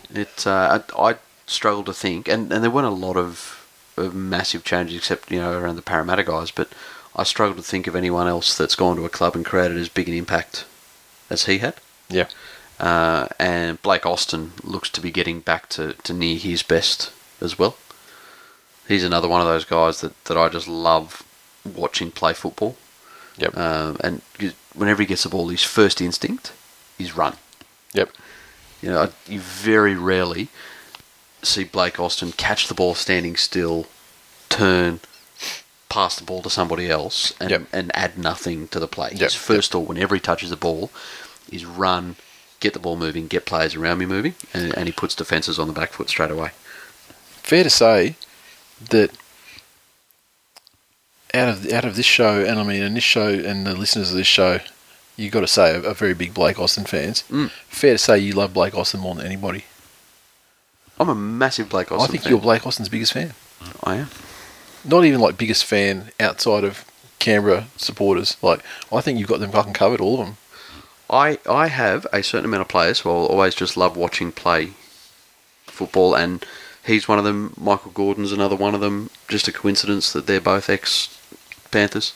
Coincidence. You have to bring someone in now that's not. No, James Graham's my next one. Okay. Yeah, James Graham was not so much now, but I mean, like back in, when was he fucking just going off? It wouldn't have been 2014, would it? Well, that got him to the final. It might have been. Again, even in this game, and I know it's had a lot of airplay, but when Croker made his break, the fact that James, the prop forward, prop forward is the guy, and yes. In all fairness, he was in back play having a bit of a rest. Yeah. Right place, right time. But, turn around and he chased the little crying fuck up 60 metres down the sideline and just... Gave him something to cry about. He kept him in check. He didn't do anything stupid and try and turn around and tackle him and let him step him. Yep. But it's that effort level. Yeah. So, definitely. I'd love watching Blake Austin play. Okay, Troy _79. Media saying Raiders beat a depleted Dogs outfit. Please, missing 2 forwards and a centre. We had Whiten and Nopapali. Whiten, fuck, he got paid, but my God. Oh. You watch a highlight package of his game and you would be positive that Canberra lost. It was that fucking bad. It was a match-losing effort. Yet they didn't lose. So that alone speaks to the quality of the Raiders. Sticky stuck up for him big time in the press conference. Yeah. Which he's got the goat picks. And Ricky Stewart isn't backwards in blaming his players for losses or blaming player performances. He's more inclined to blame the referees though. And I've been critical of Ricky Stewart before, just along that whole line of you don't improve morale and attitude by blasting somebody in front of a room full of people. Yeah. And there's no way you should do it to your team in a press conference. But one of the one times I thought that he could have had a crack, he turned around and defended the kid and said, at least he's making maybe that's mistakes. what he needs. Maybe that he's just assessed, as someone who probably knows him better than... I think his quote was, he wasn't... he was making his mistakes trying to do the right thing. Yeah. Well, geez, thanks, Ricky. That's a fucking low bar, though. I knocked on because I was trying to knock on. I was trying to pick the ball up, but I was trying not to knock on, but I knocked on. Okay, then. So you're not a retard, then. Yeah. Andy Kintz. Cold ass Canberra turned it on tonight. If I didn't drink so much, I would have come up with a good tweet. #Raiders play good. Adrian_Maitland. Jack Whiten dropped more balls than Greg Norman in the 96 Masters. Surely he can't stay at fullback. #shit cunt. Green Machine Pod. From Brewster Belmore, Bulldogs are our bitches. Nice one, Solzy. Matty McP, 25. Deep down, Bulldogs fans love that J-Moss got called up and the Dogs lost so they can dust off their tinfoil hats. There was a bit of banter around the doggies. They ably led by fucking Islam Al Jimmy. Geez, I was having a sook about J-Moss. Yeah. Like, it's not the first time someone's been called up late to Origin through injury. It's not. It's not optimal. It's not optimal. But it's not the first time it's happened, and it wasn't like something to. Yeah, it wasn't trying to purposely fucking hobble your side. Yeah, it's not as if it cost them the game either. Fancy fucking Des Hasler coach side coming out with conspiracy theories. Yeah. I think he had every right to be dirty in the fact that he had a lead up to the game. Fair enough, you accept the fact that you're going to surrender certain players during an Origin period. Yeah. But he could still reasonably expect that he could plan the lead up to a game. Yeah. Then on the flip side to that, there's, you can plan all you want, but people get injured in warm up before the game all the time. Exactly. So have a plan. What would he have done if J-Moz had done his ankle? Getting off the bus. Probably bitched that he did it when he was getting his medical done for Origin. The shittiest part about it is that it can be blamed on something that could have been done differently. Yeah. So as soon as that's there, there's always going to be a story. Mr_Wars. Thank God I didn't grow up a supporter of Canberra or the Dogs. Would have scraped myself out of the womb as a fetus. Just had to put that in there because, I love you to death, but you didn't grow up a fan of the Broncos either. You acquired it later in life. Oh, really? Please tell us the story. No, I'm not saying. I've just got a photo of him in a Doggies jersey. Oh, really? Yeah. At age what? 17, 21, I don't know. So what you're saying is that tweet there, he didn't grow up as a supporter of Canberra or the Dogs, sounds like he actually is lying. Oh, photographic evidence of him in a Bulldogs jersey. And so this is not like fucking around like he was in it for a dare or he was, pissed all over, shit all over his real clothes and had to borrow Dan's clothes. No. He was not drunk. He was completely sober. Well, this is the revelation of the 2016 NRL season. So, Mr. Wars, Mr. Dogs. Mr. Dogs. Mr. Doggies. Woof. Oh, this... I don't want to put any dead air out there, but what's happening right now is Jay's going through his phone because not only does he have photographic evidence, he appears to have photographic evidence on his phone right now. I'm trying that he's looking for. I don't think I do. Oh, need to see that because that's a fucking game changer. Oh, yeah. That is a game changer. Yeah. So, people who've been on the end of Mr. Wars and his rants. It's like those people lock and load.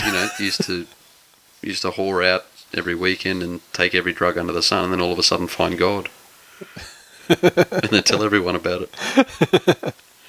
GT351_Johns. Bulldogs tried hard, just fucked the last 20 minutes again. Not good enough and fucking disappointing. Not fucking good enough.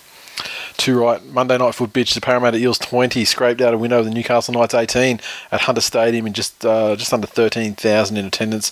The Eels 20 came from tries to Bo Scott, Michael Gordon, Semi Radradra, Bevan French. Gordon 2 of 4 conversions. Knights 18 came from tries to Matautia, Sione, Paulie and Nathan Ross. 1 of 3 conversions to Hodgkinson and 2 of 2 penalty goals.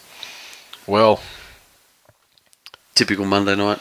It started off absolute fucking vuvuzela. However, like obviously the Knights scored just before half time, and that kind of put a change on the complexion of the game a little bit. And the Knights came out so hard in that period, just after half time, probably to about the 55th minute, where they just seemed to have all the attack, couldn't score, got a couple of penalty goals, but fucking just the intent.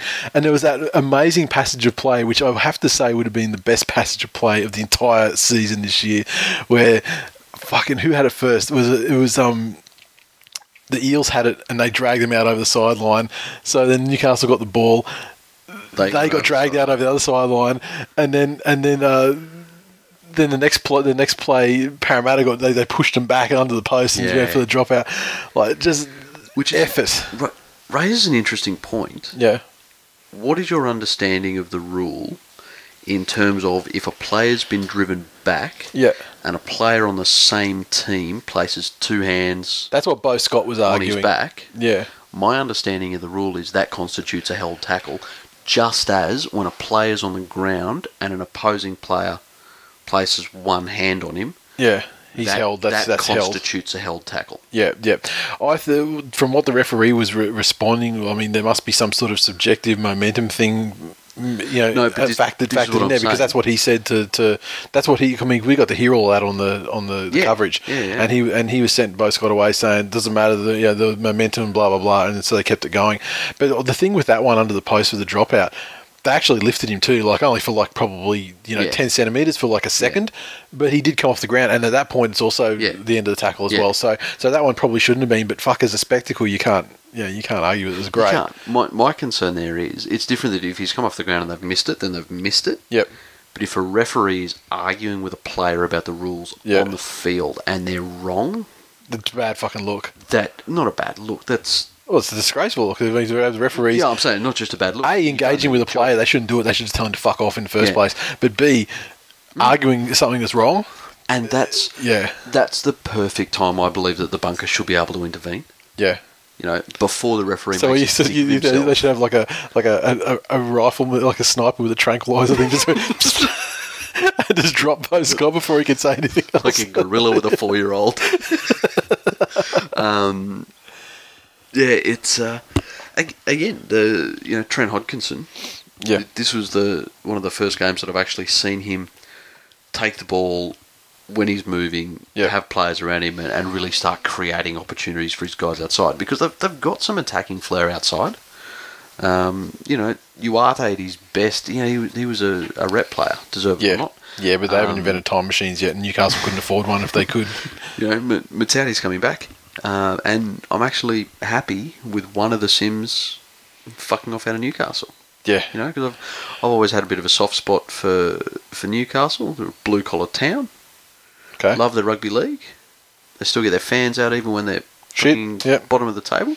Yep. And the less Sims in that club, then the less shit I feel about having a soft spot for them. Yeah. Why are you hating on the Sims? What does Sims ever do to you? Oh, they're just grubby cunts. Yeah. And the fucking eldest one, have you seen he's Urban Samurai on fuck crack. Over in England. You see him? He's pretty funny though. You see they've had him mic'd up in games. It's pretty funny the shit he carries on with in games, yeah. I'll have to find the video, it's pretty funny. But yeah, he's looking like a Thor looking motherfucker, right? Yeah. But but Corbin Sims is he's the one that copped the tackle where he got lifted a bit and then he threw the ball before the penalty was blown. What a dumb cunt player. When they had the ball, they were 40 metres out on the attack, with all the momentum, that could very easily have just been a knock on or a penalty against him or something like that. And it's this shitty culture that's in the game with these supposed hard men today. Yeah. And, look, my favourite hard men growing up were people like MG, who did go in with the odd forearm. I tell you, that's still one of the greatest. like that second only to Luke O'Donnell's fucking mad game, like where he's just headbutting cunts and just dropping on their heads. Like, that was just like the fucking insanity. Like, can you imagine? Like, and like that game with fucking MG where he got in Wally's face and like he dropped Peter Jackson and Paul Hoff with elbows. Like, just fantastic. But like, my favourite shit. I mean, like Queenslanders would be like, "Oh, fucking Mark Coyne scoring a try in the end, and fucking this cunt's got mate." No, mate, Luke O'Donnell dropping cunts on their heads, and Mark Guy throwing flying elbows. But for every elbow that he threw, he took out 100 blokes with shoulders. Yeah, and they were just solid, hard tackles. This shit I see every single game of players wanting to go in and throw the arm around as some sort of. Oh, and that was Corbin again, wasn't it? That late in the game where he hit who was he? He dropped him straight in the draw. And again, that's almost like that should have probably even been a send off. He'd actually made proper contact with his shoulder. Yeah. But then he's just got the arm in and around, and it's If you're going to swing the arm in, you got to make sure you got to understand where it's going to wrap. But again, that's the thing. You shouldn't be making impact with your arm. No, but I mean, there is part of that you have to do that to, legitimise the use of your shoulder in the first place too. Definitely. So, but that was like reckless swinging. But that's the thing. These guys learn how to tackle like that, and it becomes their technique. Yeah. So. Yeah. Where were we? Oh, we're just speaking about the game here. This is like. You're saying the Knights got something like their attacking flair and so on, but fuck me, they squandered so much. Like, there's a reason why they're on the bottom of the table. They should have probably built themselves up a good 26-10 scoreline during that period of dominance, and all they got out of it was 4 points through 2 penalty goals to take it to what was 18-10 at that stage, and then the Eels. Pretty much the first chance they got to score, they did, and then they got another one late to get their nose in front. Knights, and then once again, you had Nathan Ross had a solid game overall. I mean, certainly maximum effort from that guy. I mean, he gives 100%. Yeah. He's not the most talented guy in the world, but you're getting everything that he's got. But at the end there, Scott Minto-esque. I'm not calling that amazing fucking cover or whatever to hold him up. That's just this pure luck, and there's a million ways he could have gone about that. Yeah, and been the hero and won the game. Yeah. So, squandered the win again, because that was about 78.5 minutes in too. I mean, there was no comeback from that point. They would have won the game. And Parramatta were broken. Yeah. The minute he made that break. Yep. The minute he looked like he was in clear space. Mm-hmm. And like I say, they deserved it. They deserved the win, with the effort, but. At the end of the day, when you let a team score 2 tries that easily down the other end after such a period of sustained dominance. Yeah. Oh, and Manly have done it a couple. And Manly did it against Parramatta as well and against the Sharks. So, I mean, it fucking happens. Yeah. But, you can deserve ain't got nothing to do with it. That's what it comes down to. This is going to be a real test of Brad Arthur and how he controls his players. Yep. Because it's pretty apparent now they're not going to make the finals this year. Yep. And the shit's taken a bigger toll on them than anyone thought, because they're a shade of their former selves. It's funny, they certainly haven't. We speculated about how the way the Storm behaved. Yep. And they just came out and it's like, fuck you, destroyed everybody for a little while. And maybe it was that nothing to lose mentality. Yeah, maybe. Yeah. No pressure. We'll show these motherfuckers. But in real life, they've only lost Pete's and Junior. Yeah, because you certainly can't say what, mate. They haven't, they didn't have he what, wasn't mate. There. Yeah, and Foran hasn't been there. He was injured for a while, and then he was depressed for a while. So Foran's only probably played 3 games for him, maybe. And look, they still won games when he wasn't there, and they still looked to be a decent side. But if he doesn't get in there quick and have them focused on next year, then the ghost of this season's going to hang around and haunt them for 2017 as well. Yep. Slippy_eel. Big win. The dream is alive. 11 from 12 sounds as easy as Corey slides through defensive lines of any kinds of lines. # top 8. Sexy_Bethany 97. As always, the Para Newcastle games are absolute cripple fights. # kick 'em out. # Perth Eels. I think this one was it was a little bit of a cripple fight, but it was like maximum effort cripple fight. You know what I mean? Yeah. Cripples with knives. Cripples with knives. Voodoo Rock. Never any doubt. Piece of piss. How good is it being on 2 points? Probably my favourite Eels fan as far as like Tool Nation tweeters. I mean, so philosophical about the whole thing, and taking it in the right spirit and having fun with it. Ben Hetcho 43. LOL. I bet the Knights fans wish Uarte had a dream to play sevens at the Olympics. Poor Uarte. The party's over for the Uarte party, unfortunately. Mitch the Geo. This is funny. I put 2 tweets in that he did. One of them probably would have been around the 50-minute mark of the game. Dear Els, enjoy the spoon, love Knights. And he's tweeted to us, the Eels and the Knights. And then after the game, he tweets again, I may have gone off a little early. Hammers, footy gods taking care of the remaining portion of Para's punishment. Ooh, that's cruel. Yeah, it is. That's depressing. And of course, Sharks, Titans, Manly, Storm, Penny Panthers, Roosters, Rabbitohs, and Warriors had a bye this round. Fantastic bye. Wonderful. Smashed them. Fucking smashed them.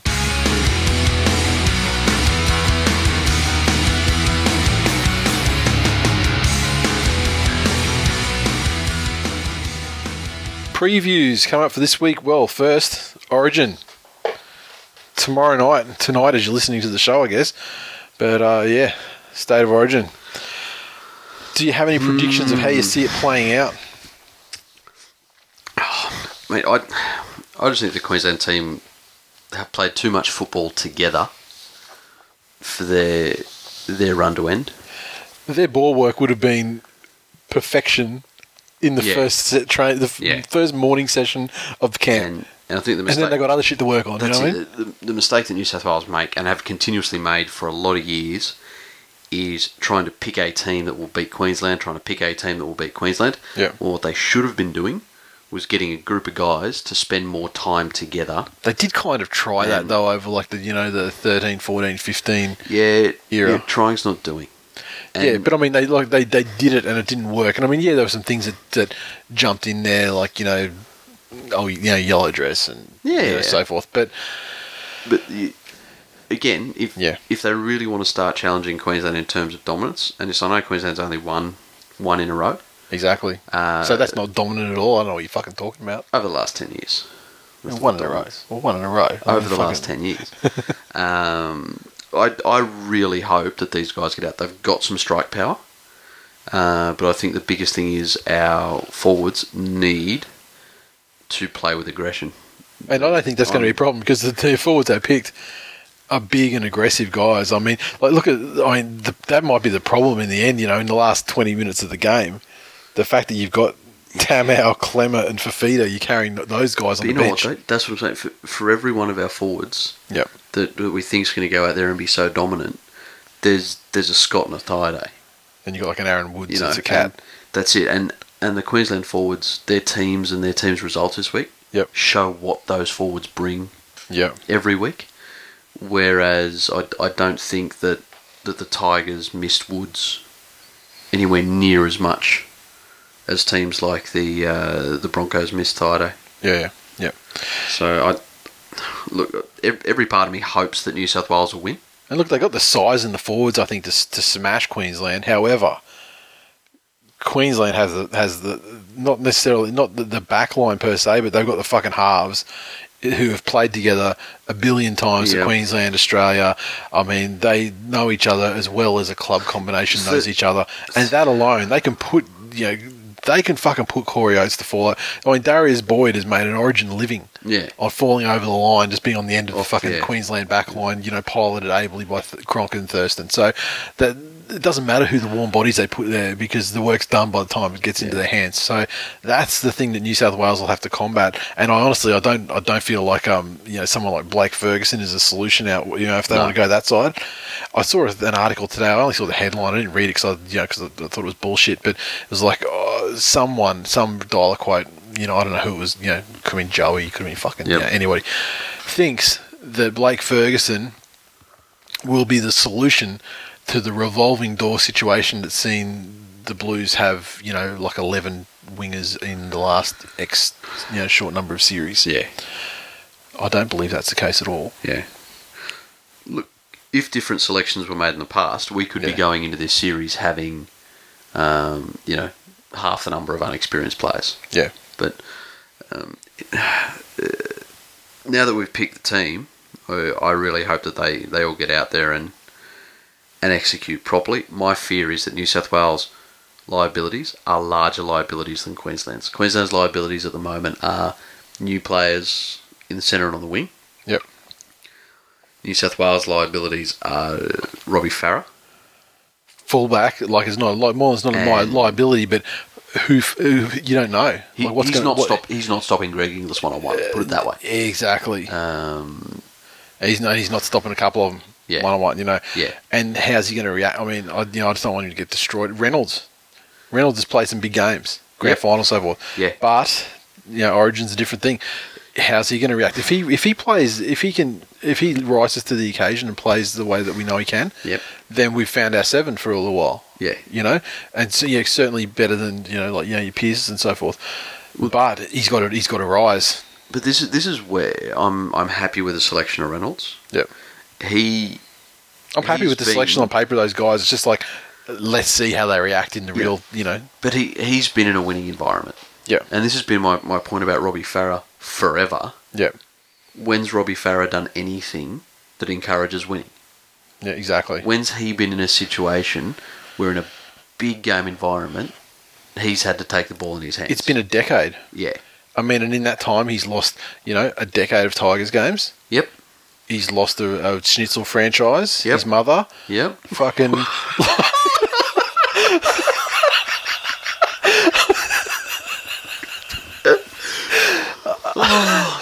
So, I mean, that's 3 strikes off the top of my head.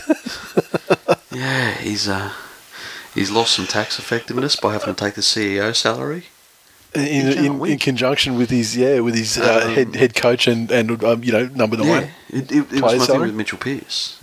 Yeah, Mitchell Pearce was in a losing environment at the times that he was picked for State of Origin. Paul Gallen. Yeah. Career loser at club level. Yeah. Exactly. So, I think our liabilities are bigger or more risky than Queensland's liabilities, and I think they have better winning experience in terms of mindset and being able to control their demons. Every part of me hopes New South Wales win again. No matter what happens, I know my parents aren't related, being from New South Wales. Mm-hmm. And you know that you're supporting the team, that even though you live in Queensland, you're supporting the team of your origin. Yes. Not your choice. That's it. So you're not a state trader. That's it. Good. Yep. Because there's a special place in hell for state traders. Exactly. There, goes Robert Louis, my mate Dan for not sharing his betting wisdom. State traders. And ISIS is above that, just below Dan slightly. Look, you know what? ISIS, they give enough comedy fodder to some of my favourite comedians. Well, you know what? Pass. Now you mention it. ISIS, they show supreme dedication and loyalty to something. That's nothing. You can't say that about State Trader. so like, the things they do for the things they believe aren't necessarily passionately. Yeah, they do it passionately. And a state, they stand for something. Mm. But the State Traders like Alex McKinnon, they stand for nothing. Oh. Yeah. What happened to this fucking show tonight? I can't get behind a religion that doesn't appreciate bacon. I know what happened. We watched that Norm Macdonald thing between segments. Yeah. We watched Norm Macdonald comedy, and then he's fucked it. Smoked too much angel dust. New South Wales 13+, and we put on the way you get back. And you fucking watch it. They'll win 13+. Mark my words. Gamble responsibly. Gamble responsibly. I don't know what 13+ is paying. I don't look at the odds. That's not the way you make money betting. You go with your heart. Statisticians and mathematicians get fucked. It's science. You fucking suck my dick. Canberra Raiders versus the mighty Manly Seagulls down in Canberra. Friday night football. Wow, a TV game for both these sides. What a treat. Look, the Manly side this week, I don't like the fact that Williams in the side. I never do, never have, never will. However, Coruscant's back, and it looks like he's probably going to be like a substitute, backup hooker sort of situation, which might actually increase the effectiveness of Matty Parcell. I think if you, especially towards the end of games, there's an extended bench there. I'm not sure who the question marks over. Blake Leary being the 18th man. It makes it especially hard to know what they're thinking, because obviously Leary is such a great cover kind of guy, like in terms of like hooker, back row, that sort of thing. Walker in the centres, line 5/8. Once again, fucking loving it. I'll tell you what I'm not loving. Who's going to back up? Oh, I'd imagine so. He'll get Jamie Buhrer minutes in his Origin game. Yeah, okay. He'll play if he plays 5 fucking minutes. I'll be like, if there's a sports bet market like on how many, over under for minutes that Walker plays, he'll play 5 minutes. Yeah, okay. There's absolutely no reason for him to be in that side on the bench. It's fucking centre. Yeah, okay. Like, just a ridiculous selection. I remember Craig Wing, super sub. Yeah, but Craig Wing played a lot of. Sub. Yeah, but I don't. I'd like super sub. Well, I mean, Dylan Walker he has the ability to cover positions. Yeah, I'll give him that. But not like amazingly. I mean, all season we've been talking about how he's not a 5'8" asshole. Maybe he's just biscuit insurance. Possibly. And that's probably. Or maybe they're expecting like a senator to go on biscuity. Please don't get hurt. So what he's saying, it could be Moylan. Yeah. He's got fucking Mansour as well, though. He's not biscuity. He spent large tracts of time on the sideline through injury over the past 3 years. No. Not Moylan. Don't get me wrong. Not Moylan minutes. I mean, no more than the usual winger. I mean, Moylan makes fucking Steve Mathai look like fucking Man of Steel. Mate, I think by this time of year, Canberra in Canberra is a thing. It's almost getting it on night. Is this the first? Well, it's officially winter. Yep. By the time this game's played, so maybe that becomes a thing. And Matai will be creaking enough, feeling the weather in his old bones. Oh, but they say that like you can tell when it's ice. about to rain. Don't you ice wounds? I mean, you should be like, you should keep him on the fucking level, right? The thing, like, I love the Manly lineup overall, but I do not like the starting prop rotation. Like, why? I understand, like, you've got your first change of props, and they're really effective because they've missed the initial stuff, and things have started to loosen up a little bit. But why would you put yourself at such a disadvantage having a loose cannon like Lussick on and a nothing like Nate Miles on the field to start with, when Varve and Lawrence are fucking killing it? I get you want to have like that first rotation, to make them more effective. But why not? Here's a radical idea.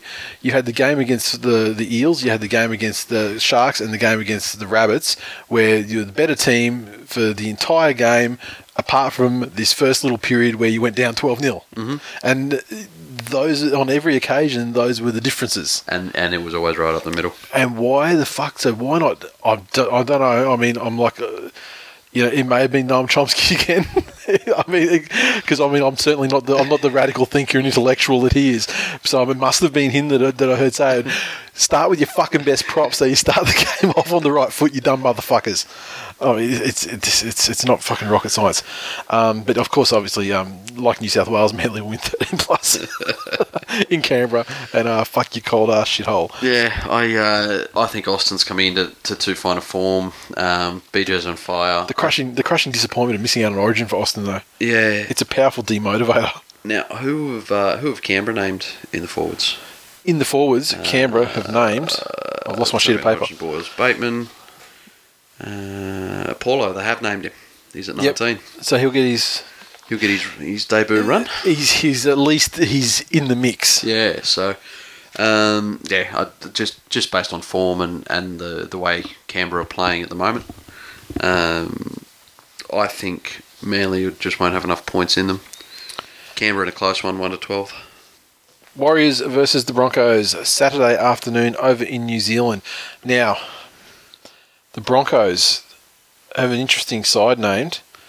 They haven't named Oates, so Wayne has seen into the future that he's getting injured on Wednesday night. Yep. Boyd will return. Yep. Corey Parker will return. Sam Thaiday will return. Who else? They've got a massively extended bench. So it's interesting. I don't have any reason to tip against the Broncos. I mean, sure, the Origin's the thing, but this is the one where they've got their guys, albeit tied. I do have massive concerns over the fact that they've got Travis Waddell playing 9 with McCulloch out for he's out for about half a dozen weeks, I think. Yeah. That's a problem for them. But surely the loss last week and, the motivation that provides and the fact they're playing the Warriors who aren't terrific, surely that's enough. And I think that they've got enough cover in guys like Nikorima. Yeah. That can come on and spark a little bit of attack. Yep. If things are looking a little bit dour. Yep. Look, the Warriors have to win some games this year. Yeah. But I don't feel confident tipping them even the week after Origin against Brisbane, so I'm going to go Brisbane in this one. North Queensland Cowboys take on Newcastle Knights, 1,300 teeth. Cowboys with their full complement, obviously pending any injuries from Origin. Cowboys by $1 billion. I don't even think we need to talk about that one. What? Newcastle's paying $8 at the moment. Yeah. Just based on the potential for Origin injuries, that might be worth a sneaky 20. Yeah, well, maybe you try, maybe throw it on at full time on Wednesday night before the market's correct too much. You actually seen, Thurston's broke his leg. Okay, bam. Yeah. You get on it at that point before they everyone hammers the market. I'm not prepared to sit here on Tuesday and go on the off chance that people get injured. Sneaky 20. Yeah, because it has to be like Thurston and Morgan. I'm not saying throw 100 on there. Yeah, but the more you put on, the more you get back. It's like saying the more you breathe in, the more you breathe out. Yes, that is how it works. It's science. Melbourne Storm versus the Penrith Panthers. Okay, Amy Park, Saturday night. Is Melbourne a thing? Yeah. How are you guys traditionally down there? I mean, because I don't really pay attention to we've never done very well against Melbourne. Period, or in Melbourne, or no, yeah, in Melbourne. There have been a couple of close games. Like if you log on to Sportsmate, last round they got us by 42 points. The time before that by 20. Time before that by 14. Time before that by 1. So there's been some fucking drubbings down there. Yep. And looking back at the history, at least my hemorrhoids will be okay this week. So I won't be having any 77th minute. You think it's just going to be all over Red Rover well in advance, either way?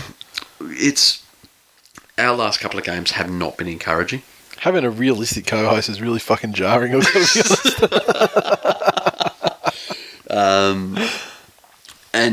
And the fact that we've been playing some pretty unwise football will hurt us against a team like Melbourne. So we've had a couple of weeks off to reflect on some shit, and I really hope that we've had some reality checks, because I think we were getting a little bit big for our boots. Oh, Cameron Smith not named either. Yeah, interesting. That's interesting. Yeah. Look, Melbourne without Cameron Smith are obviously at a great disadvantage. Tohu Harris in the 7. So Cronk not named either. Let's. I'm not making any predictions until I know what those two are doing. 13 plus. Yeah, exactly. Yeah, because that Melbourne side, they have a fantastic ability of bringing structure to ordinary or less heralded players. But without those guys there, I don't think that they're anything. Yeah. It's like pulling the fucking arc reactor out of fucking Iron Man. Ain't gonna go, man. Shit ain't gonna fly. So, yeah, look, depending on what happens in Origin, I really think that Melbourne have got enough there to, if they've got their Smith and Cronk. Okay, Sydney Roosters take on the West Tigers. There'll be your Channel 9 or your traditional afternoon game there on Sunday at Allianz. Yeah. So they'll be playing in front of about 48 people. The Roosters have shown no desire to win. I mean, they had that momentary glimpse where they got their guys back, or Pearson, Letters and that, and they went on to thoroughly destroy the Titans. And then, you kind of think, okay, well, here we go. Yep. But no. The week after, had their backs broken and humbled. Yeah. So they've dropped Hastings. Teddy back. Yeah, Hastings was dropped. Was it last week or the week before? Because I remember his old man got on Twitter as well and had a sook about it. Like, really awesome behaviour that ingratiates you with the coach at the side. Yeah, it's fantastic. Fucking take it like a man and work your way back, mate. Which surprised me, and because he was at the tail end of last year. He's the one that got him as far as they got. Yeah. I mean, his combination with Maloney in the halves, in the absence of Pearce, was fantastic. And it may have been that was more due to Maloney than him, but yeah, sure. They're quick to chop and change. What that tells me is that on the training paddock, there are things that have happened where his attitude hasn't been right, and maybe he's too young for it to permeate the entire team. But when you're in a dire situation like the Roosters are on the table and so on, you need to just cut that cancer out, and he can go fucking think about it down in the kids. It could be that Mitchie Pearce had a sook about something that happened and wasn't happy with it, so they've gotten rid of him to keep. Wouldn't let him fuck his dog. That's something it. Like that. Yeah. So. What the fuck has got into you tonight? Teddy's back. The Roosters are the one thing that is a irrefutable fact is that the Sydney Roosters fucking own the Tigers. Like, just own them, regardless of era and quality at any given time. And perhaps that alone will put him to death. Yeah. Hopefully Teddy comes back great because Supercoach, but also because if Moreland biscuits his way out of the Origin, then we can get Teddy in the Origin team and maybe take it 2-1. Look, this is fucking hard, man. Because you look at the Roosters and go, obviously the Roosters are going to win this game, obviously. Look, but I think that the Tigers did nothing to impress me against the Broncos. No, they did just enough against a team of guys that were out of sorts. So I'm going to have to go with the Roosters. I really enjoyed the way they rushed up and cut things off for the Broncos, but I just don't think that shit's going to fly again. I mean, because. It was weird that how Hunt and Milford never adjusted to that. They just kept trying the same thing, and ultimately the ball ended up with a centre who got smashed a millisecond after the ball landed. So look, I'm going to go the Roosters, but without any real confidence. It's really just a lineup situation. And hopefully Woods and Farah come back. Jubilant. Boyd with the epic 13+ victory that I said that we're going to get. Telling Teddy about how amazing it is and, get in there soon. But, look, I think I'm going to go to the Roosters. What are the betting odds on that game? Oh, which one? Sorry. Roosters, that's all right. Roosters are paying $1.40, Tigers are 2-80. Jesus Christ. Given this, that's... Man. Well, I guess the odds are dictated by the money coming in, but... It seems a little short on the Roosters side of things. I don't think it's that kind of $1.40 to $2.80. I thought it'd be like $1.75 to $1.95 maybe, that sort of business. But man, the Rabbits take on the Titans. Yep. And this one is another one of those ones where the Titans have shown us a couple of very different looks over recent weeks. Very different. And the Rabbitohs. Are they finally kind of getting it together a little bit? I say this with no assurance of accuracy, but I don't think the Titans classically come back well from breaks. Okay. I think this was probably an interruption to their season they could have done without. Yep. Based on that and, Greg Inglis's Origin hangover, regardless of whether Queensland win or lose, this is the time of year that he plays himself into his best football. Yeah, exactly. And I think that they'll just be too much for the Titans.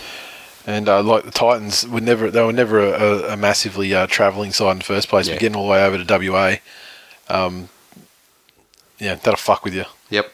But look, I just feel like the Rabbitohs are kind of getting it together a bit. Like Sam Burgess, is starting. I mean, they've lost George, but he's been, almost a liability, this season. Sam's kind of starting to get it together again. He's not 2014 Sam Burgess by any stretch, but he's closer to that than he was, 8 weeks ago. Yep. Storm on the other hand, Titans. Yeah. They've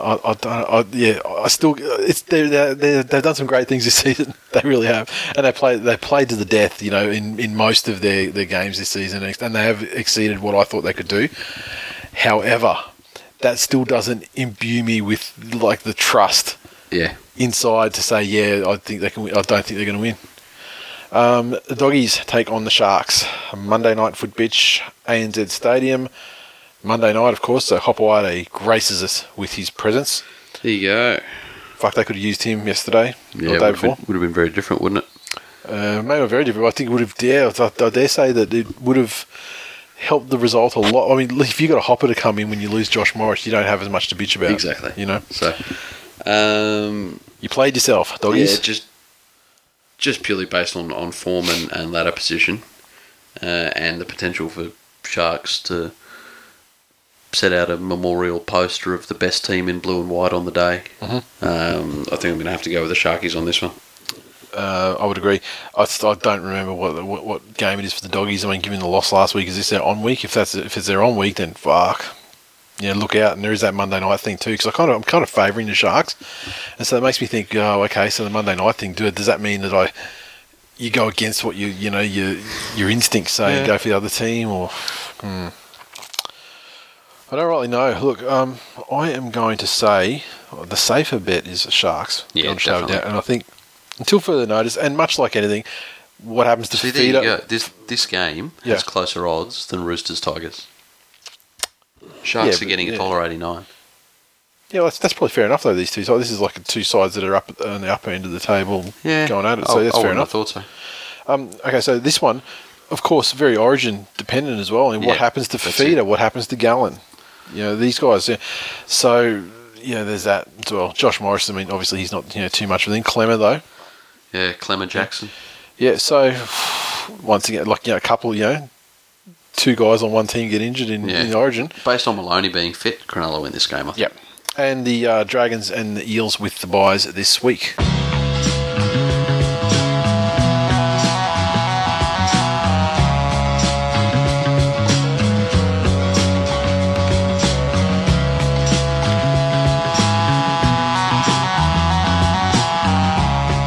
And that's full time for episode 224. Thanks for listening, everyone. As always, you can interact with us on Twitter, so follow at TWI League. Also on Facebook.com/This Week in League. Make sure you hit the like button, share our posts around, all that good shit. And thank you very much to the people that do it. I do see the names every week, the people who are religiously sharing our stuff around and spreading the word. So thank you very much.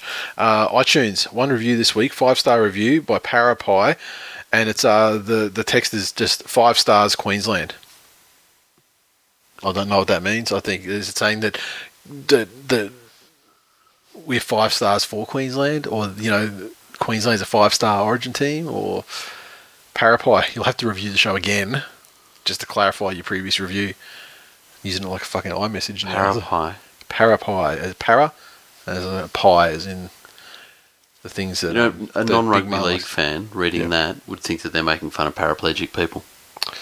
Yeah, I mean, because that is the collective noun. Yes. Yes, that's it. But I hope the fucking Christopher Reeve fan club. But we would never do that. No. Ever. That's not our go. No. You stick exclusively to quads. Because they can't punch you. They can't roll up and start throwing punches. So, if that's the sort of thing you're into, hit the subscribe button on iTunes and give us a review. Supercoach, Ram and Robbo still up top, while down under in the mines. Fucking close though, only 26 points ahead. And then after the amount of Supercoach games, sort of being between sort of like 1 and 1300, 1000 and 1300, 1300 points, to be only 26 points in it at the top, and there's only 3 points between second and third too. You know what? That's 3 kickers having an off night. That's like a fucking missed tackle or two. It's like the amount of small statistics that can go that way. Yep. It's like picking one captain that's. Do you still lose points for missed goals? I believe so. Yeah. Yeah. Okay. The Wendell's in second place. NZ_Magpie third. The Pool Sharks, Silver Foxes, Fijian Eels, Bobbers, SFC, Far Q All, and Magookan's Army. That's a new one in there from someone Daniel with Magookan. So it all can like a Street Fighter. I was going to say it's a Scottish Street Fighter. Oh, fucking contest! Haggis uppercut. Haggis flame. Have us up your cunt. Tipping David Kingston on top by, he's so tight on top with Whitey. These two fucking go at it year after year. Desi's Ducks second, next on third place on 64. 1 point back, we've got Lemon and Dukes. Where we've got Bulldog, Wixie, Norts, JB, Tucker, and Andrew Baker. Fucking Bakes, the little fucking sex machine in 10th. And finally, as always, if you're into MMA, have a listen to This Week in MMA. Just look it up on iTunes and you'll find it there. Similar logo to This Week in League. And, of course, Rocks and Diamonds podcast. And this is one where basically we talk about TV shows and comic books and movies and just general shit. So if you think it's an exclusively Warriors podcast, you'll unfortunately been mistaken. Exactly, but it's better. It is not. It is not. It's not specifically a fan show dedicated to the work of Manu Badavai. It's actually a pop culture kind of thing, and with plenty of talk about Game of Thrones and stuff like that as well. As awesome as Manu Pod would be, Rocks and Diamonds podcast is better categorically. Tell you, a fucking Charlie Gubb podcast. I would fucking carve out some extra time. Just to throw some stuff at, I just throw stuff at him like chemtrails and like aliens, and I just try to just bend his brain a bit and just see what fucking gold came out. He'd give me a crayfish. It'd be fucking amazing. But that's it. That's all we got time for this week. Under 2 hours. So if you're one of those 3-hour show people, I feel bad for your son. We done an hour 59 now. The shit is done. Word.